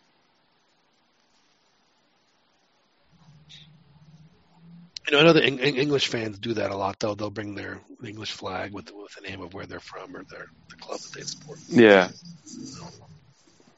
In fact, that's almost exclusively what they have. Canada moves the ball pretty well. They are. They do. I mean, they have a lot of talent. They have a lot of young talent. If they weren't so nice, they might win. Well, they weren't very nice tonight. They were. Think they'll invite him for some Tim Hortons after this? We've got a pretty big, pretty big team. Height-wise. Go have some Molsons. Some poutine. I've never had poutine. It's delicious. You go to Canada like regularly, don't you? Do you go for your work? No, but I've been, but I haven't been to Canada in a while. But I've had poutine before, and it's delicious. I have been to Montreal and Vancouver. I went to Niagara Falls and Toronto. Niagara Falls is right here. Yeah. Oof. That was a golazo by Guardado. Golazo. Yeah, he hadn't scored one of those in a while. I remember the first couple of games that he started playing in right before the 2006 World Cup, and he used to just let them rip from even further back, and they were like lasers. They wouldn't move, like ropes. There was no spin on them at all. I was like, man, it was like, that's the one thing I always thought that Mexico could produce is just a guy that is just a crazy good shot. Yeah. That was his early call to fame, right? At Atlas, and he scores 2 against America. It was, yeah, from like 35 yards out. Was it in the same match? It was, I think you're absolutely right. I think it was just blasted him. And he had a really good one against Uruguay in the Copa America, too. He was like 20 years old. That's when he had his, what do we call that, a Jerry curl? Is that the look that he had back then? Yeah. He had that for a while. He did. It looked like Ochoa was in the field. But it was a little more watered down. It was like he was the low water pressure version of Ochoa. Oof.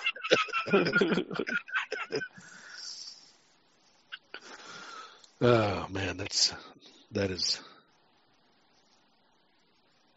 pretty funny. He's actually had really good Gold Cups, Guardado. Yes. Because he scored the goal against the U.S. in 2007 when Feilhaber got that volley off the corner and scored to win 2-1. Where Nettie had the exact same shot in the first half and put it like 6 inches over the bar. Nettie, the great Nettie Castillo. We remember him fondly here in the Cantina MX podcast for. I definitely thought that he was going to be the savior. For one summer, I mean, good Lord, how could anybody not just fall in love with? Yeah, that was a golazo he scored against Brazil where he did 2 sombreritos. Just unbelievable. One over Maicon, who was it? Or the defender, and then the goalie coming out. The goalie was Julio Cesar.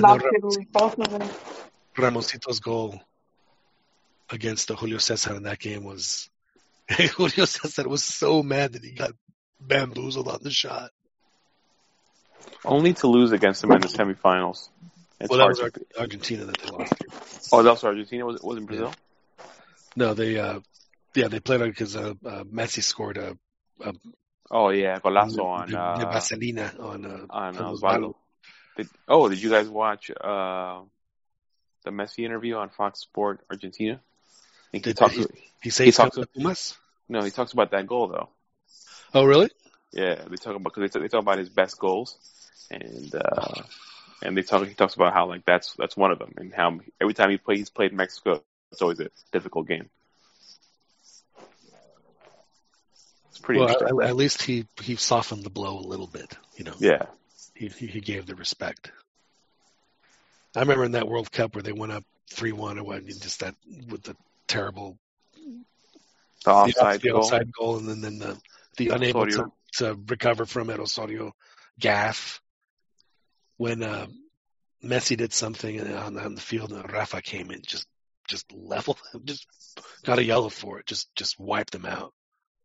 And as if they weren't teammates. Exactly. I'm sure he'd been waiting to do that for 2 years, however long that he practiced where he couldn't do that. Just completely took him out. Probably why he wasn't invited to the Rafa Marquez retirement game. He didn't get invited? No, it was. There wasn't any other Barca guys there. I was surprised, except Marc Rosas. I think he was the only Barca guy that was there. Oh, that is surprising. Like not Eto'o, not Puyol, none of those guys. Wow. Unless he's going to do another one, but that's the one they did in Guadalajara recently. Well, he can't go anywhere else right now. Yeah. Maybe everyone's too busy. But you would think you would have like Puyol, Xavi, Piqué. Yeah. Biscuits. Iniesta, all those guys. God, they were a great team. How amazing is it for Rafa Marquez to be part of that team? Not just any Barcelona team, but like that team. Yeah, exactly. You know, one of the reasons they were able to do what they did was because of those guys. Yeah.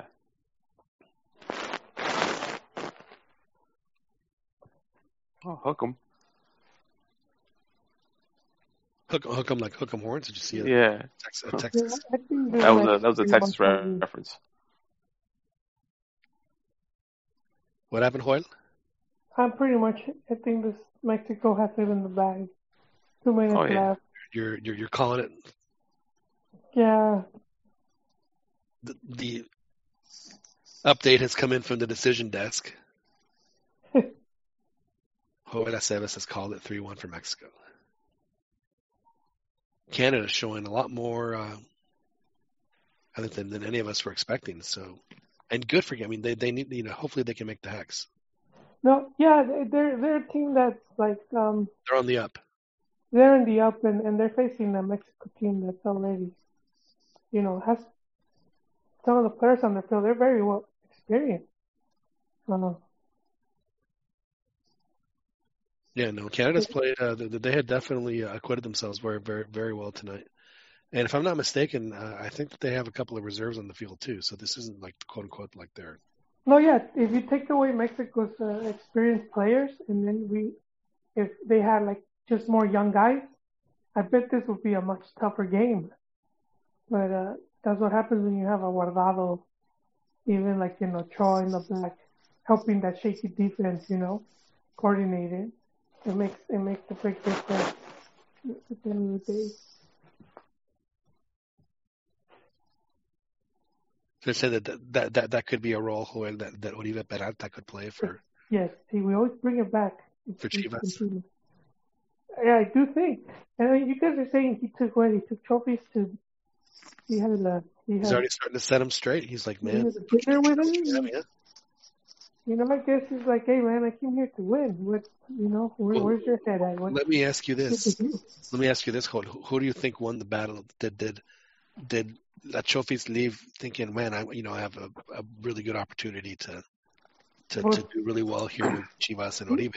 Or did Oribe walk out going, man, I am really looking forward to the party tonight over at Chofis' pool?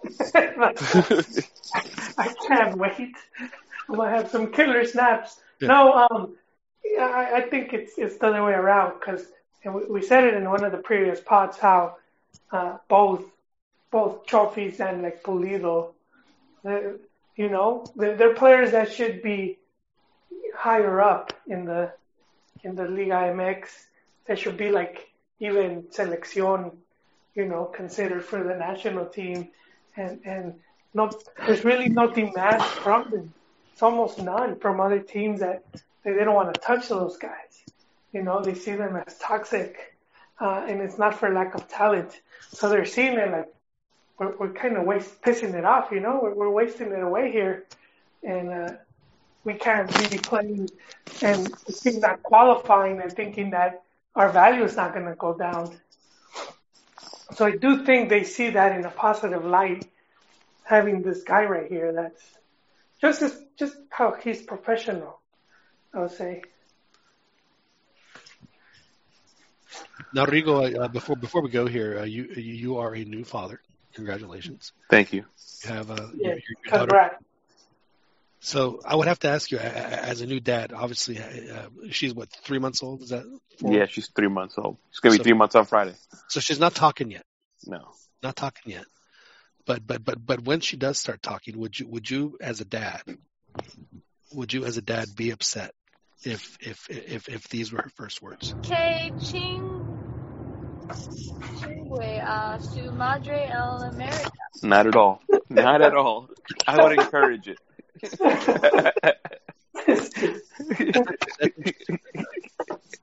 I would She's on encourage the right path.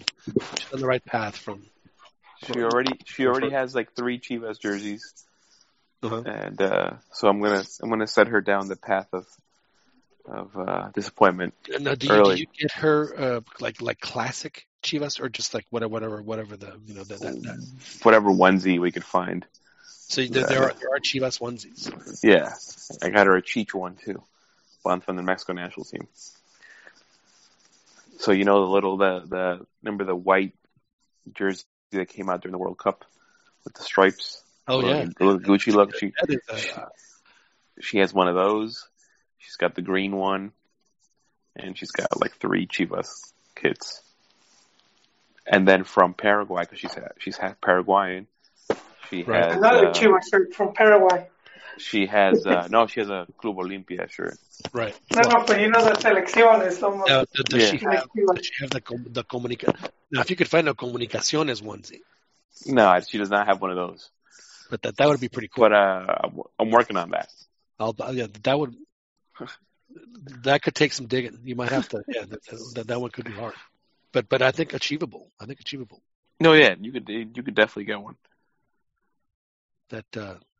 Well, anyway, congratulations Thank you. on that. Well, gentlemen, so the game's over. Mexico wins 3-1.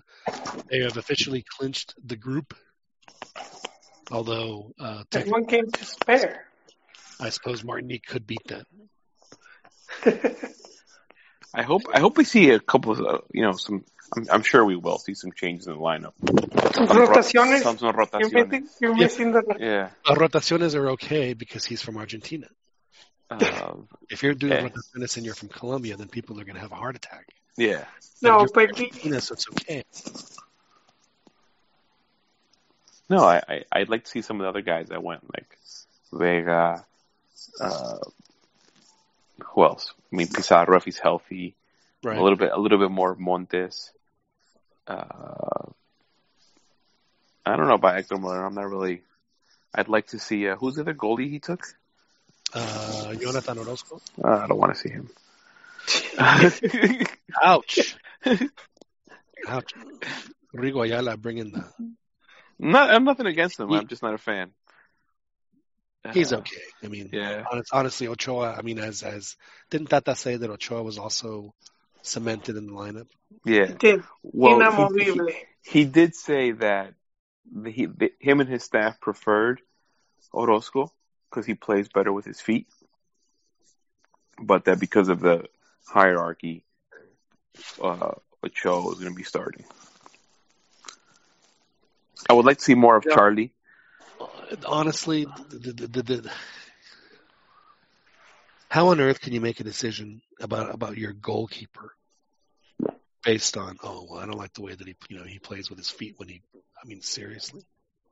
I mean, that's what what's it called would do. Osorio. Right. Remember, he would play Corona sometimes because he was better in the air. Or I think Corona was the one that played better with his feet too. Right. Yeah, it's just I mean, come on. Who's Fernando Navarro? That's like not playing a wide receiver because he doesn't block, defensive ends very well. Come on. I mean, it's such a small part of the game. But anyway. But I'm getting out of here, guys. Yeah, I think it's a good spot for us to wrap up here, our special edition. I'll try and be on Sunday. Well, yeah, it's gonna be late because I'll be back. It'll probably be a little bit more post game. Excuse me, post game, but I will try and get as much sound as I can. Oh, that's right. You're going to be at the game. Well, enjoy Charlotte. Have some barbecue. Is that what I can eat in Charlotte? Because I've been trying to figure it out. Barbecue. Yeah, but I'm from Texas, man. There's Yeah, but it's different. Nothing. It's different. Exactly. It's different. Why if you drove a Mercedes, would say, hey, here's a 1994 Hyundai. No, it's not that big of a difference. I'd be like, it's more like a BMW. Oh, stop. Actually, I've never had Carolina barbecue. See, I'd say in Texas, barbecue is more beef. I think they're more pork, right? They're more pork. So, but I mean, I could certainly. I mean, I'm not averse to trying a few ribs because There's Bojangles. I don't know if you guys have Bojangles in Texas, do you? No, like I said, we have Texas barbecue. Bojangles is a fried chicken place. No, we don't have Bojangles. We have Zaxby's, and we have. I know you got to go. You got to go to Bojangles and get the Cajun filet biscuit. Well, we have Popeyes, so no, not the same. Well, I mean, it is Cajun. Yes. I think that's pretty much all I know about Charlotte. I thought about going to that game too, but it just didn't work out. I've been to Charlotte before. I mean, the city is really cool. And I'm actually in the city. I wish I could get there the day before, but I have. You're going just for the day? Yeah, I'm going to go up. Leaving. I mean, I don't know. I can't even tell you how early my flight is Sunday morning. I might have to get up at 2:30 here at the house to make, because I live a ways away from the airport. So it leaves at 5 a.m. That's just, it is like ungodly to leave at 5 a.m. Yeah. So on flights that early, I get a window seat and enjoy the view for about the first 3 minutes, and then hopefully enjoy the view of the last 3 minutes because hopefully I'll sleep. That is. Well, have a safe flight and enjoy Charlotte. Thank you, sir. And we will talk after that. If not, then we'll try and get going after one of the or during one of the quarterfinals as well. So yes. But thank you very much, Rodrigo. Thank you, guys. All right, later, Joel. Late. Joel Aceves, a good spot for us to wrap it up here tonight. Yes, sir. We will. So I think we can just gut reaction. Not Mexico's best performance. Again, they had some slip ups, some stuff that but easily correctable stuff. So it's not like they're like not playing well. I mean, they're still playing well. They just were a little sloppier tonight than. And still scoring. Yeah, he needs to work on the defense. But